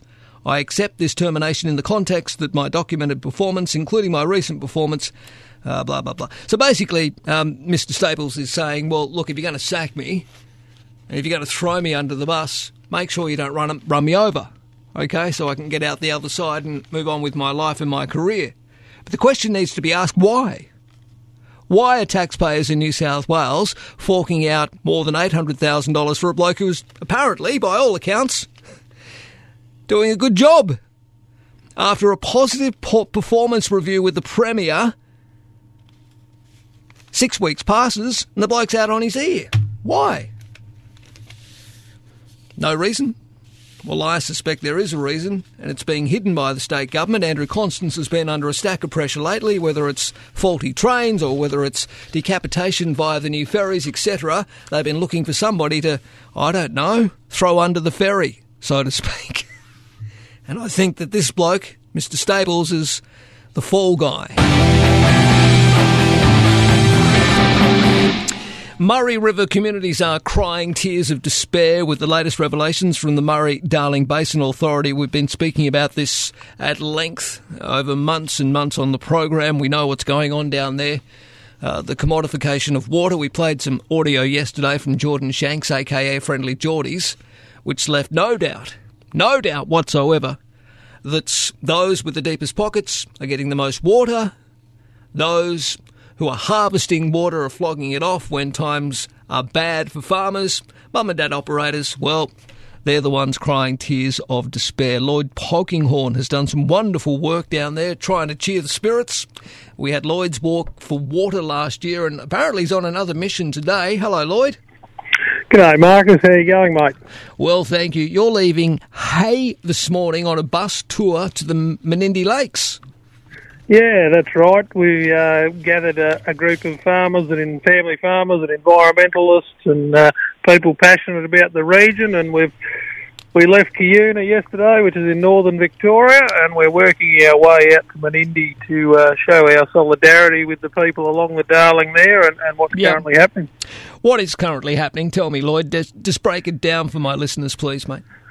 Righto, well, the Darling River, the listeners may be aware of all the fish kills and the things that have been happening on the lower Darling. And so currently there's not enough water comes down the Darling to remain, connectivity to remain between the Darling River and the Murray. Traditionally, sometimes it would go dry in a drought year, but currently we have huge interception by floodplain harvesting. That's been proven with satellite imagery. Right now, at the moment, Melinda Pavey, New South Wales Water Minister, is trying to licence these guys because they're currently unlicensed. Yeah. So she wants to create, well, we estimate between $2 and $4 billion worth of licences to give them, and there's no protections in place for the people downstream. So they actually want to shut off the Menindee Lake system, so the majority of it. They actually want to kill off the ecology and all the bird breeding and all the cultural significance there. And I think that's disgusting. I think everyone in New South Wales should be up in arms over this. All right, you say a Murray-Darling Basin Authority report blaming environmental damage in a fragile stretch of the river on century-old gold mining is incomprehensible. Communities have expressed increasing concern at the damage to riverbanks and their environs from increased flows under the Murray-Darling Basin Plan. What do you mean by that, mate? Yeah, so on the Murray system, we have a natural constraint, which is called the Barmah Choke. So the Barmah-Millewa forest there, 40,000 years ago, there was a shift in the tectonic plates and it raised up and created this restriction. Now, under the basin plan, they're trying to push more and more water through the choke, and it's actually reducing in capacity. It's filling up with sand and sediment. The banks upstream are disappearing, the beaches upstream are disappearing, and then the MDBA puts out this report to try and blame gold miners from the 1800s. Now, since 1937, thereabouts, we've had 2 dams in that system, so the sand wouldn't actually carry through those dams because there's not enough water velocity, they'd drop out. And the report actually lists itself that it's a hypothesis. It actually hasn't been peer-reviewed, and they actually don't talk about all the other beaches and things that are missing just upstream of the Barmah Choke. So I think it's ridiculous. I think it's amazing in this day and age we can have a department in charge of our water resources putting out something like that. Yeah, mate, where do people go to get a really good idea of what's happening on the Murray-Darling? I mean, obviously, there's much, much more than we can briefly mention this morning on this program in this format, but people need to educate themselves about the mismanagement of this river system, don't they, Lloyd? Yeah, absolutely. There's 2 sides to this story, and, you know, communities, there are small communities out here, and we do our best to try and advocate. So on the Facebook, they can go to Lloyd's Walk for Water. There's also some groups that the Menindee people run, so they can search those. And it's just good to get an understanding from people on the ground. You know, you pull apart and you get rid of all the politics and all the rubbish. We actually want a sustainable basin for everyone. We actually want healthy communities, healthy family farmers, and a healthy environment. And if we manage it properly, there is enough water within the system for everyone to be prosperous and healthy. Well said, mate. It's good to talk to you again. Good luck today. We'll catch up with you very soon. Thanks, Marcus. All the best. All right, there he is, Lloyd Polkinghorne, who's doing just a wonderful, wonderful job down there, keeping the Menindee Lakes, keeping the Murray-Darling Basin in check. Well, certainly trying his best to anyway. By the way, just on water tomorrow, Helen Dalton, our hashtag Water Warrior. I'm happy to say Helen will be joining us in the studio tomorrow. Wonderful. Australia's only contemporary news talk radio program. All the news and your views. Marcus Paul in the morning. I hear you on the radio. I hear you all the time. It's Star Witness in the box today, and that is the Deputy Premier of New South Wales, John Barilaro. John, at least, has the kahunas to show up. The Premier, not at all. David Shoebridge joins us on the program. The Blue Mountains, on the government's own analysis, suffered more than $65 million in economic loss. The Central Coast suffered more than $150 million in economic loss. Ballina on the North Coast, that community suffered more than $85 million in economic loss. Collectively, those 3 areas suffered more than $315 million in economic loss. And guess how much money they received, Marcus? Zero? Yeah, not 1 red cent. Not a dollar. All the news and your views. Marcus Paul in the morning. Yeah. You can hear my response to what John Barilaro had to say yesterday in relation to this when he fronted this inquiry headed by David Shoebridge. I had a big rant this morning about it. Might replay a little bit of it for you after 8 o'clock. And we'll hear John Laws taking on the PM after 8 as well. Yeah, Marcus Paul in the morning. Hey, don't forget to keep an eye out for creepy crawlies like funnel web spiders. The recent warm weather, coupled with consistent rain across New South Wales, has seen a surge in funnel web spiders in and around residential areas. The Australian Reptile Park is urging residents to educate themselves on how to safely catch and secure a funnel web spider. Really? I don't want to catch any one of these things. Anyway, you can, if you do have a funnel web in your yard, I don't know, maybe call the Australian Reptile Park. They're looking for them. They milk them, of course, for their venom. We're off to the newsroom in just a couple of moments, leading up to 8 o'clock. Marcus Paul in the morning. Great to have your company on this Tuesday. It is February 9. Good morning. Morning. 2SM. Marcus Paul in the morning. Email Marcus and follow the show on social media by going to 2sm.com.au. Alrighty, One Nation Senator Pauline Hanson on the program very soon. It's now 5:30 after 8. 13 12 69 is our telephone number if you'd like to have your say. We'll talk some tech as well this half hour with our tech experts, Trevor Long. Trev not too far away. We'll go to Canberra, Christina in the capital, and David Shoebridge will call in, Sydney Independent David Shoebridge. Not David Shoebridge, Alex Greenwich. Spoke to David the other day. Alex Greenwich on the program as well, talking about the changes to lockout laws in New South Wales. He's been campaigning long and hard to have these laws lifted. Now, when your strata complex unit or your commercial building is in need of repairs or upgrades, Network Construction Services are the remedial building specialists with over 70 years of combined industry experience. For waterproofing, concrete cancer repairs, facade and cladding replacement, structural repairs, upgrades to electrical and fire services, and improving accessibility, the experts at Network Construction Services can do it all. If you need repairs, refurbishments or maintenance to your strata complex unit or commercial building and you need it completed on time, within budget and to the very highest standards of quality, Network Construction Services are the remedial building specialists that you can trust. You can find out more networkconstructionservices.com.au or give Steve a call at Network.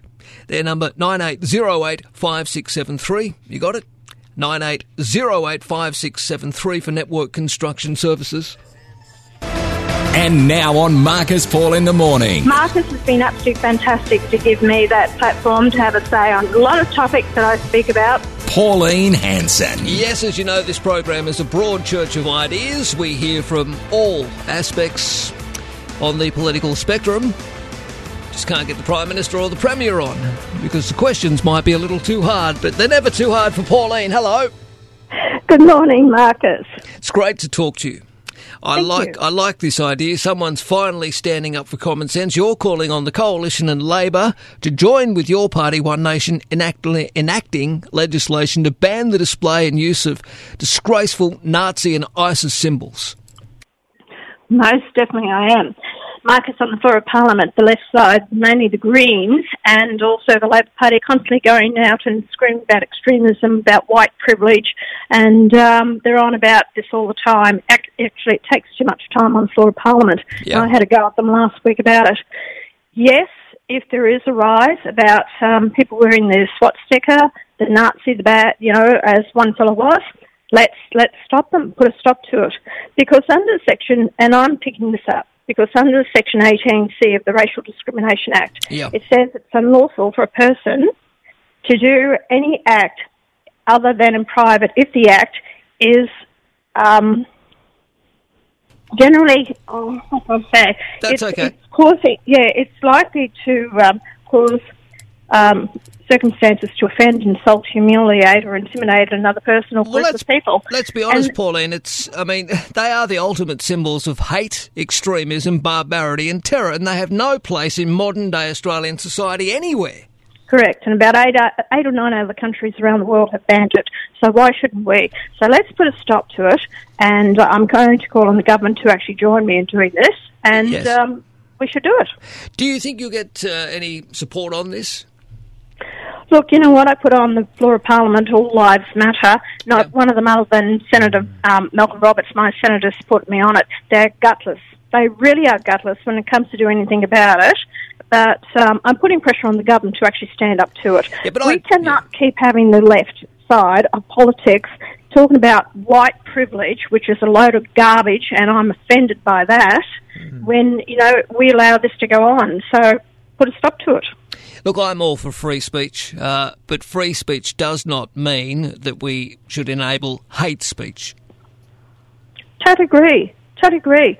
But the symbol of the Nazi SWAT sticker, what it did to people, family and friends that are still here and who've been through it. My mother-in-law went through it. She was a refugee that came out from Poland. She was in the concentration camps. My husband was her son. So it's, it does, they never get over it, all right? It's It's always there in the back of their minds, and I think we need to stamp it out. Well, absolutely, Pauline. My Oma and my Olpa fled from Hungary at the height of the Second World War. If they hadn't have fled, then probably I wouldn't be here. So True. There we go. It's that important, and it's.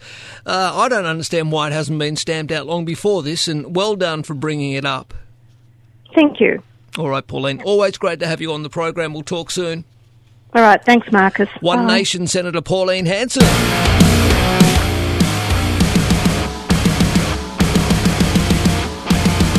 All right, well, I mentioned to Pauline just before I went to Pauline that, despite numerous invitations, the Prime Minister of this country refuses to come on the program. I think he's being protected by his staff because, I won't fall for the spin. Yesterday, I saw the great John Laws also failed to fall for the spin. It's always good to hear what you've got to say. You're the boss, and Australia cares about what you say. They don't care too much about what Craig Kelly says. What are your thoughts on Craig Kelly? Oh, we dealt with that last week. I think that got enough oxygen last week, John. So we're just focused. No. It didn't get oxygen here. I mean, do you have a I don't know on your program. There were plenty of other places, so I think we should stick with that. In other words, you're avoiding the question, Prime Minister. That's very unlike you. No, I'm just saying, John, I think, it's very important that we focus on the facts. That's what the government is doing. And I took some action on that last week, and we're focused on getting this vaccine rolled out. And as exactly as you say, continue to encourage Australians through the information we're getting out there, the medical advice that we're receiving. I mean, we're seeing already some really good results coming out of places like Israel, where there's been, they've been able to move very quickly across pretty much their whole population. We're seeing some good results there. So it's promising news, but we're not getting ahead of ourselves.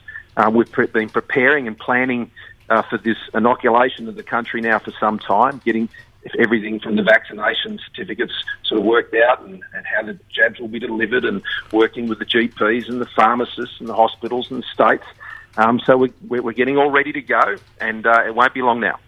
Well, I'll tell you what, Prime Minister, you're a master at it. You got me right off Craig Kelly. I need never return again. Well, anyway, John. No, listen, you're very clever at that. 10 out of 10. That's very good, because you weren't going to let me get involved with the Craig Kelly thing, so off you went on another tack. That's very clever. Good on you, Prime Minister. A very important issue, getting vaccinations rolled out, John. That's true. That's very, very important. But the Australian, just before we finally do get totally away, and I understand what you're trying to do, the Australian reported this morning that Craig Kelly has gone on Facebook again about after intervention after you reportedly you reprimanded him for his spruiking bogus theories about the treatment of COVID. Is that right? He's gone back onto Facebook? He's not talking about vaccinations. He's talking about other treatments. But the chief medical advice to me on is what determines government policy, and only treatments that are approved should be used. All right, there he is, the Prime Minister yesterday on the Laws program, and well done to Lawsy. Wouldn't stand for the spin, the slogans from the marketing genius himself. Just back to this story on Rod Staples. At 18 after 8, the Berejiklian government sacked Rod Staples as the head of Transport for New South Wales for no reason, just weeks after the Premier formally praised his performance as Department Secretary. The decision to remove Mr Staples last November triggered a taxpayer-funded payout to him worth more than $800,000. At the time, Transport Minister Andrew Constance refused to explain why the government removed Mr Staples. Instead, he said now is the time for a new focus on delivering our record infrastructure program. But documents obtained by this program in the New South Wales Legislative Council show the dismissal was for no stated reason. It followed a performance review by the Premier in August that found Mr Staples' performance was, quote-unquote, above satisfactory. The decision to remove Rod Staples leaves Transport for New South Wales leaderless. He finishes as Department Secretary at the end of this month, and the government is yet to announce his replacement. which mate of the government will get the gig.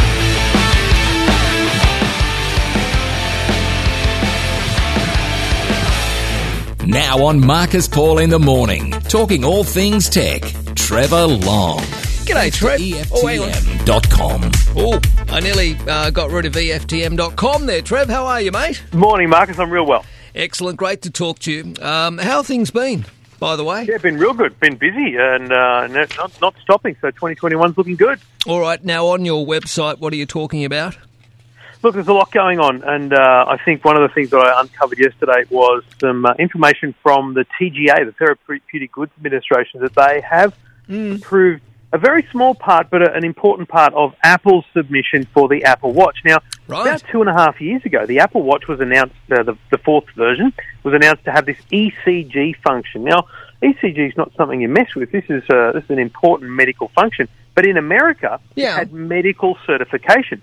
But it was not released in Australia. So that function, ECG, is not available in Australia because the TGA have not approved it. But they have approved, I've discovered just in the last week, they've approved irregular rhythm notifications, which means the Apple Watch, they believe, is capable of alerting you to an irregular heart rhythm. And that is the first step towards approving the ECG. So I feel quite confident that in the next month or two, we're going to get approval for the ECG function of the Apple Watch, which is phenomenal, Marcus. People with any concerns about their heart, the ability to get a notification that you have an irregular heart rhythm and then on the spot perform an ECG is groundbreaking, because normally any concerns about your heart, you book a doctor's appointment, you go to the doctor, by then that irregular heart rhythm might be gone. So this is huge. It'll be a great thing, and if approved and when approved, available on the Apple Watch from the Series 4 onwards. All right. TikTok on your television, is that a thing? Come on. What about YouTube? I think it's going to be a massive thing. TikTok have released an app for Android TVs around the world, but not available yet in Australia. But I've hacked my way into it and had a look. I've got to say, TikTok is a bit addictive, more so than YouTube. And I think this is a sign that TikTok is on the up and up. YouTube is amazing content, but long form, whereas TikTok is quick, short bites of content. And watching it on your TV is just a mind-numbing experience. And I have no shame in admitting I'm happy to watch TikTok for 20 minutes a day because it takes my focus off everything else going on in the world. And trust me, in the next couple of years, we'll be seeing TikTok on every smart TV, I'm sure. Just off your regular, I just want to get a comment on this because you're, you're up with everything technology. Today is Safer Internet Day, and time and time again, I talk on the program of brilliant work done by police and other investigators in cracking down on online grooming. Even up till yesterday, we had another alleged predator who'd stalked and basically connected with a person under 16 years of age around Campbelltown and tried to meet up with her, etc. But she finally fessed up to her parents and said, I've been talking to this guy and now I'm really worried, Mum and Dad. It's really important that parents keep an eye on their kids on their devices. Spot on. And look, there's a couple of important things here. The first one, you've got to have rules and you've got to have conversations. This stuff doesn't work if you just come down hard on your kids for doing what you believe is the wrong thing. If they didn't know it was the wrong thing, it's very hard for them to understand. You've got to make the rules. You've got to set rules in your family. And you must make it possible for your kids to want to talk to you. It's amazing and fantastic that young girl was able to come to her parents, perhaps too late, but no matter what, they got it in time. And I think that we need to know that our kids are going to trust us to talk about it. You need to monitor your kids. Your kids need to know that you're going to look at their phone when they're in bed at night. You're going to check who they've been talking to. And if any point during the day, this is what I do to my teenager, if he's sitting there with he's looking at me so I can only see the back of his phone, I just say, turn your phone around. And if he doesn't turn his phone around so I can see what he's doing, I'm suspicious. And so we have this relationship where he knows I'm Big Brother, but he knows that I'm looking out for him. So you've got to have those conversations with your kids. All right, mate, just finally, I've been critical of more and more mainstream sport moving to to subscription television, whether it's Foxtel or others, and I've been very disappointed. I've been clear in my comments on this that I believe Cricket Australia have sold out its fans by doing a deal with Foxtel for one-day cricket. It should be, in my opinion, on free-to-air television, cricket being our major sport in this country. Sports rights, though, are there is a new frontier. Netball is all in with Foxtel, but some of it's free. So what's going on here? This is huge, and Marcus, you're going to get more frustrated, trust me, over the next couple of years. I believe that what we're seeing today is a bit of Foxtel and others wrangling to essentially set a new benchmark for the way sport is broadcast. Normally, the biggest events that appear on the anti-siphoning list, Melbourne Cup, for example, Olympics, they have to be on free-to-air. Now, free is what's the important part of that, and the legislation talks about being free to all Australians. Netball has been signed by Foxtel in totality. So there's no free-to-air partner, no 7, no 9, no 10. But to get around the concept of anti-siphoning, though most of these events don't appear on that list, they're using the app KO, which you can download, and instead of charging people money, if you don't have a subscription, you just download the app. Some of the events, some weekly events and the Aussie Diamonds events will be available just for free. Okay. So I think you're about to see KO Foxtel suggesting that their free version of KO is as adequate as free-to-air television in terms of getting a sport as free to Australians. This is a huge change, and it'll be big when sports rights come up with the AFL, NRL and others over the coming years. Well, that's very true. Again, I stand by my point. Look, there's... and no disrespect, I know how big netball is. It's a major sport here in Australia. It's played by hundreds of thousands of women in particular around the country. But it is I hate to use this word, fringe sport in relation to commercial viability. It's the thin edge of the wedge. Yeah, okay. So what they're doing is they're testing the waters here so that when the next cricket rights, so Seven and Foxtel have the cricket now, right? Yep. What's to say Foxtel doesn't buy all the cricket next time? Well, so that would nothing on free-to-air. That would be Cricket Australia signing their death knell. Well, and it would be the government having to analyse whether or not that is in breach of the anti-siphoning rules. Yeah. It's going to be fascinating. All right, buddy. Always great to have you on, mate. Appreciate it. Cheers, mate. Okay, there he is, Trevor Long. Thanks to EFTM.com.au. Make sure you get on board and have a look at all the latest tech there on Trev's page. Marcus Paul in the morning, where it's now 25 and a half minutes after 8. Let's go to Di. Now on Marcus Paul in the morning. The Queen Bee of the newsroom, Diane Coveney-Garland. Did you play netball, Di? I did play netball. Okay, do you watch netball on television? Watched little bits and pieces of it. Okay. Of course, I never played that well. No, I'm just wondering because in relation to our discussion just then on anti-siphoning laws, etc., I'm just wondering whether... There is a market, I'm sure. So many women around Australia play netball. Yeah, so maybe Foxtel are onto something here, and I don't blame them for doing it. I just worry that big sports like your cricket, which is our major sport, will only one day be available for subscribers, and that places a lot of people out of the market. Well, look, it does. And for example, my dad, he loves to watch cricket over, after Christmas, Boxing Day Absolutely. test. That is, he sits they're there. on free-to-air on 7, which is good. Exactly, but if that changed in the future, then, what would he do? Well, that's what I mentioned. They'd be signing their death knell, surely. Exactly, you'd think so. Sport. Yeah. Di, that's all we have time for. Oh, at least I played netball. I do. Not very well, but I played. But at least you were a participant. Absolutely. Excellent. Thank you. Talk soon. There she is, Diane Coveney-Garland. You can hear her reading the news after 9 o'clock this morning. Australia's only contemporary news talk radio program. All the news and your views. Marcus Paul in the morning. I hear you on the radio.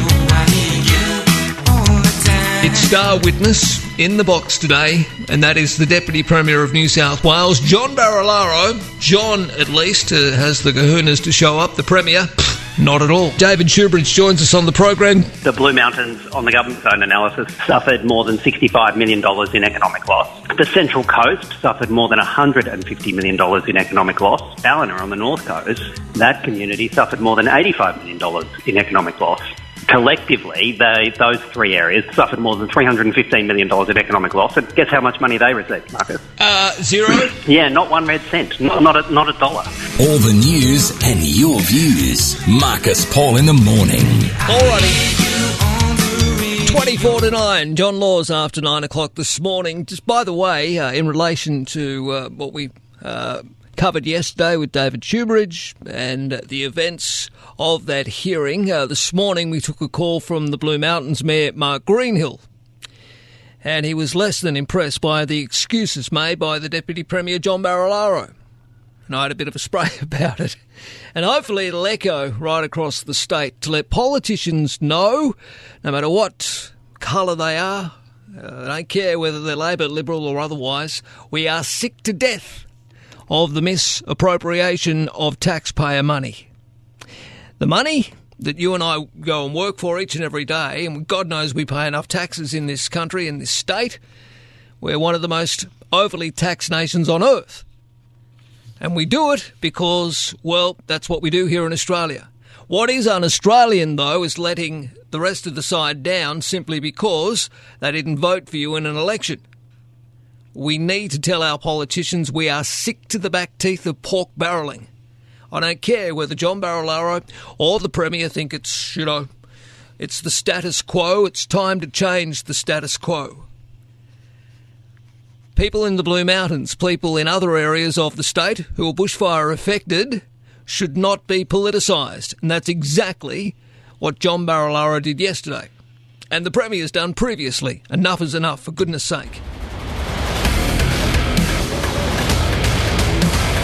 Hello, Marie. How are you? Good morning, Marcus and JR and all the listeners out there. Marcus, we're going to continue to have a breakdown in law and order until punishment meets the crime. When a young bus driver can't drive his bus, he's been doing it for 3 years, that someone takes it upon themselves to throw bleach into his face. Ooh. We don't hang people for rape or murder anymore, but I tell you what, Marcus, nothing is going to change unless a damn public flogging comes into some of these people and they're named and shamed in the front pages of the paper. Yeah. Look, Marie, you think it's bad down here. It's far worse in Queensland. Boy, oh boy, it's like, shootout at the OK Corral in places like, Townsville in North Queensland. Boy, they've got a real issue up there in North Queensland when it comes to law and order. That's because the Palaszczuk government is simply too soft. Way, way too soft. They also don't chase people when they steal vehicles. There's the no chase law in place, which means that kids are able to run rampant up there and do donuts and burnouts out the front of the cop shop, knowing that the police can't hop in their vehicles and chase them down. It's ridiculous.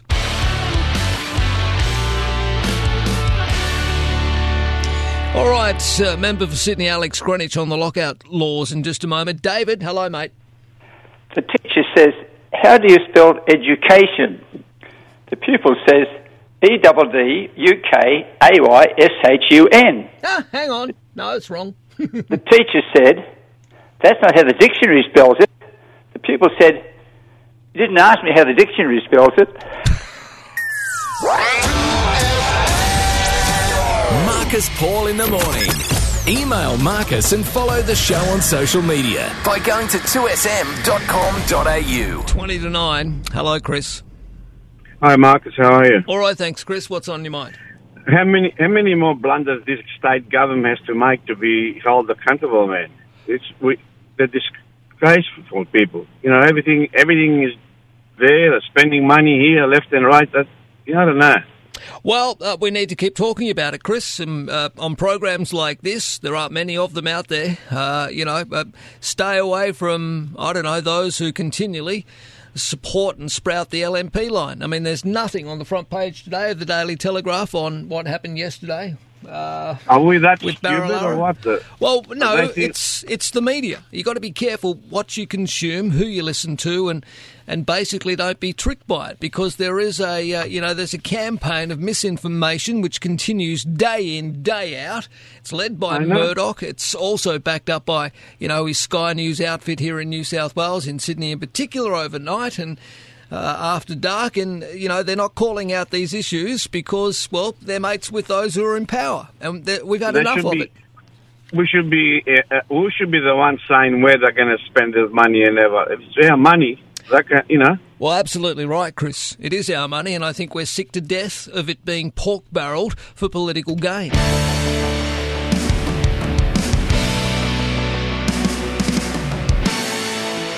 Okay, well, lockout laws finally change as of this weekend, I think it is. Let's find out more from the man who's been behind the push to have these changes put in place.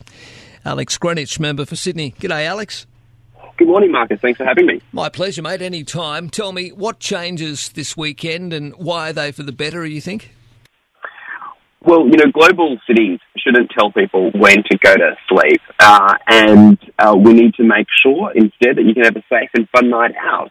And I'm really grateful that we're at the stage now where the lockouts will now go across the Sydney CBD.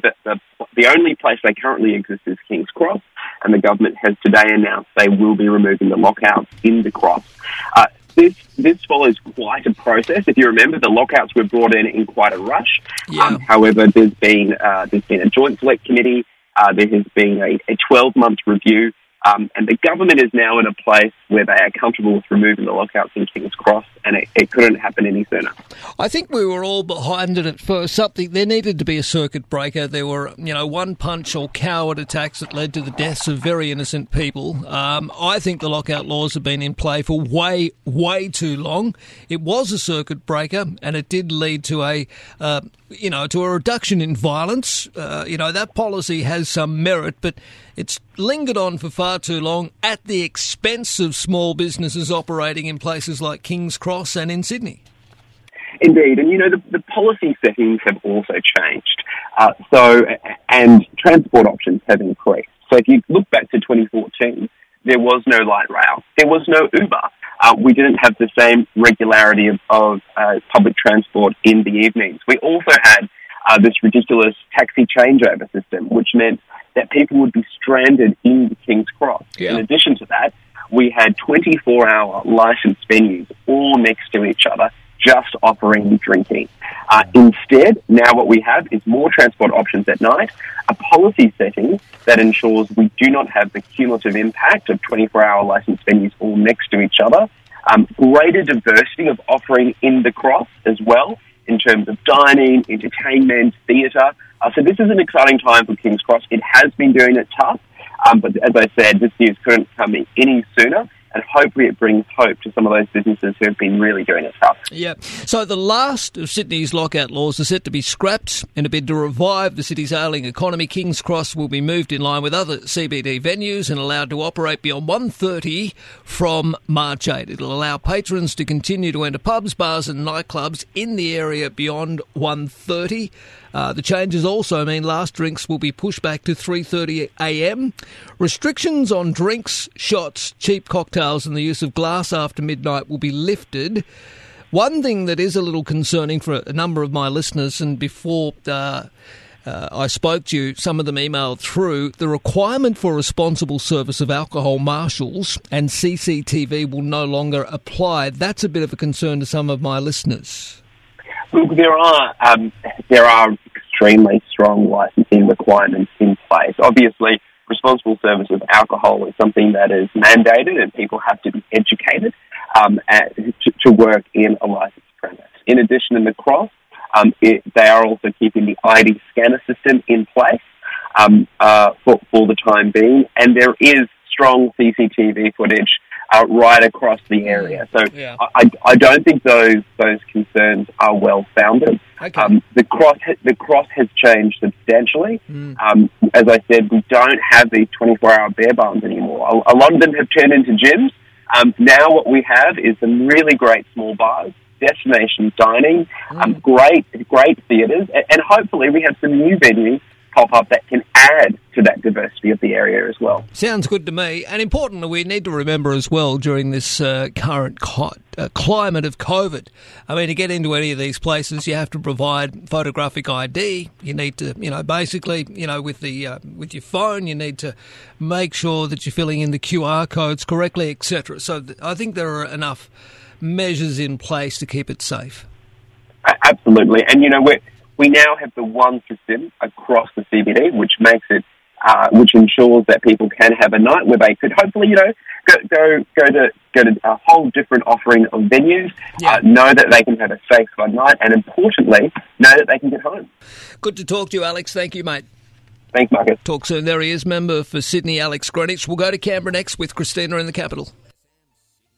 Now on Marcus Paul in the morning. I have always believed in miracles. The latest from the capital with Christina Rosengren. Okay, 11 to 9. Hello, Christina.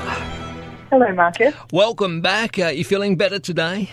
Yes, I am. Thank you. Good to hear. The Nationals, they've signalled they'd fight any attempt to introduce a target of net zero carbon emissions. Yes, so the Nationals are making it increasingly clear that they're not fans of setting a target of net zero carbon emissions by 2050. Yeah. That's currently still not something the government's planning to legislate or pursue, but we did have the Prime Minister, Scott Morrison, last week, as we mentioned, say that his preference is to achieve that goal even before 2050. Now, National Senator Matt Canavan has come out to say that if the government should try to legislate it, he would cross the floor to vote against it. And Nationals backbencher Barnaby Joyce has made some comments along those lines as well. Now, Nationals leader Michael McCormack, he's also been a bit resistant to the idea. He says that if it is going to be government policy, then agriculture needs to be exempt from it. And that's with a view of protecting regional communities. But, it's important to note that excluding agriculture would make that target a lot harder and more expensive, because you'd have to be more aggressive in reducing emissions elsewhere to make up for that exemption. And not to mention that the National Farmers Federation has already set a target of net zero emissions by 2050. So the agriculture sector is already considering ways to reach that goal. So not entirely certain Mr. McCormack's suggestion has merit, but the Nationals are certainly looking like they're gearing up for a bit of a fight should the Liberals or other government members try to move to, legislate this target. All right, we're chasing Matt Canavan for a chat on the program tomorrow. Labor's unveiling a new industrial relations policy which will crack down on contractors and job security, Christina. Yes, so Labor leader Anthony Albanese is travelling to Queensland this week, and that's where he's going to be giving a speech on industrial relations, which will focus on three key areas, and that's casualisation, giving more rights to gig economy workers, and ensuring labour hire workers are paid at least as much as direct employees working alongside them. So that last one, that's addressing something which can happen when industries like mining, for example, have union-negotiated enterprise agreements with staff, but then they can also hire workers from labour hire providers that don't have pay deals, so that leaves them with different incomes. So Labor wants them to be paid the same amount for the same work, and Mr. Albanese will be talking about this in his speech tomorrow. Industrial relations, as we've spoken about before, is really shaping up as a major policy battleground for the next federal election.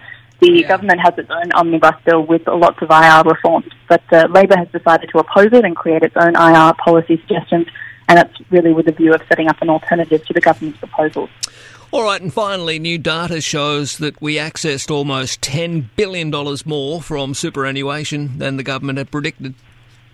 Yes, so the government's early release superannuation program wrapped up on the 31st of December. It was an 8-month program, and that allowed people who were under financial pressure due to the pandemic to withdraw up to $20,000 from their retirement savings, and that's in 2 withdrawals, so $10,000 per application. Now, we've had the official data from that program provided by APRA released, and that shows that 3.5 million Australians overall participated in this scheme, and collectively they withdrew $36.4 billion from their superannuation. So that's almost $10 billion more than the government had forecast would be withdrawn. Now, the average payment was $7,638, and of the 3.5 million who took part, there were 1.4 million who made 2 withdrawals. Now, obviously that's a lot of money, and it comes in the midst of this debate about what this will mean for retirement savings in the future. And also about this debate about whether the Morrison government should follow through on a legislated increase in the percentage amount an employer has to pay into a workers' super account. Not to mention that Coalition MPs are also suggesting first home buyers be allowed to use their super to help buy a property. So there's a bit of debate at the moment about whether super is being rated and if it's being used for what it was set up for, which could also lead to possible over-reliance on the age pension in the future. All right, Christina, good to talk to you. We'll catch up again tomorrow, and we hear your reports today across the Super Radio Network. Thank you. Thank you. Christina in the capital, Marcus Paul in the morning, 6 to 9. If you feel you got something to say,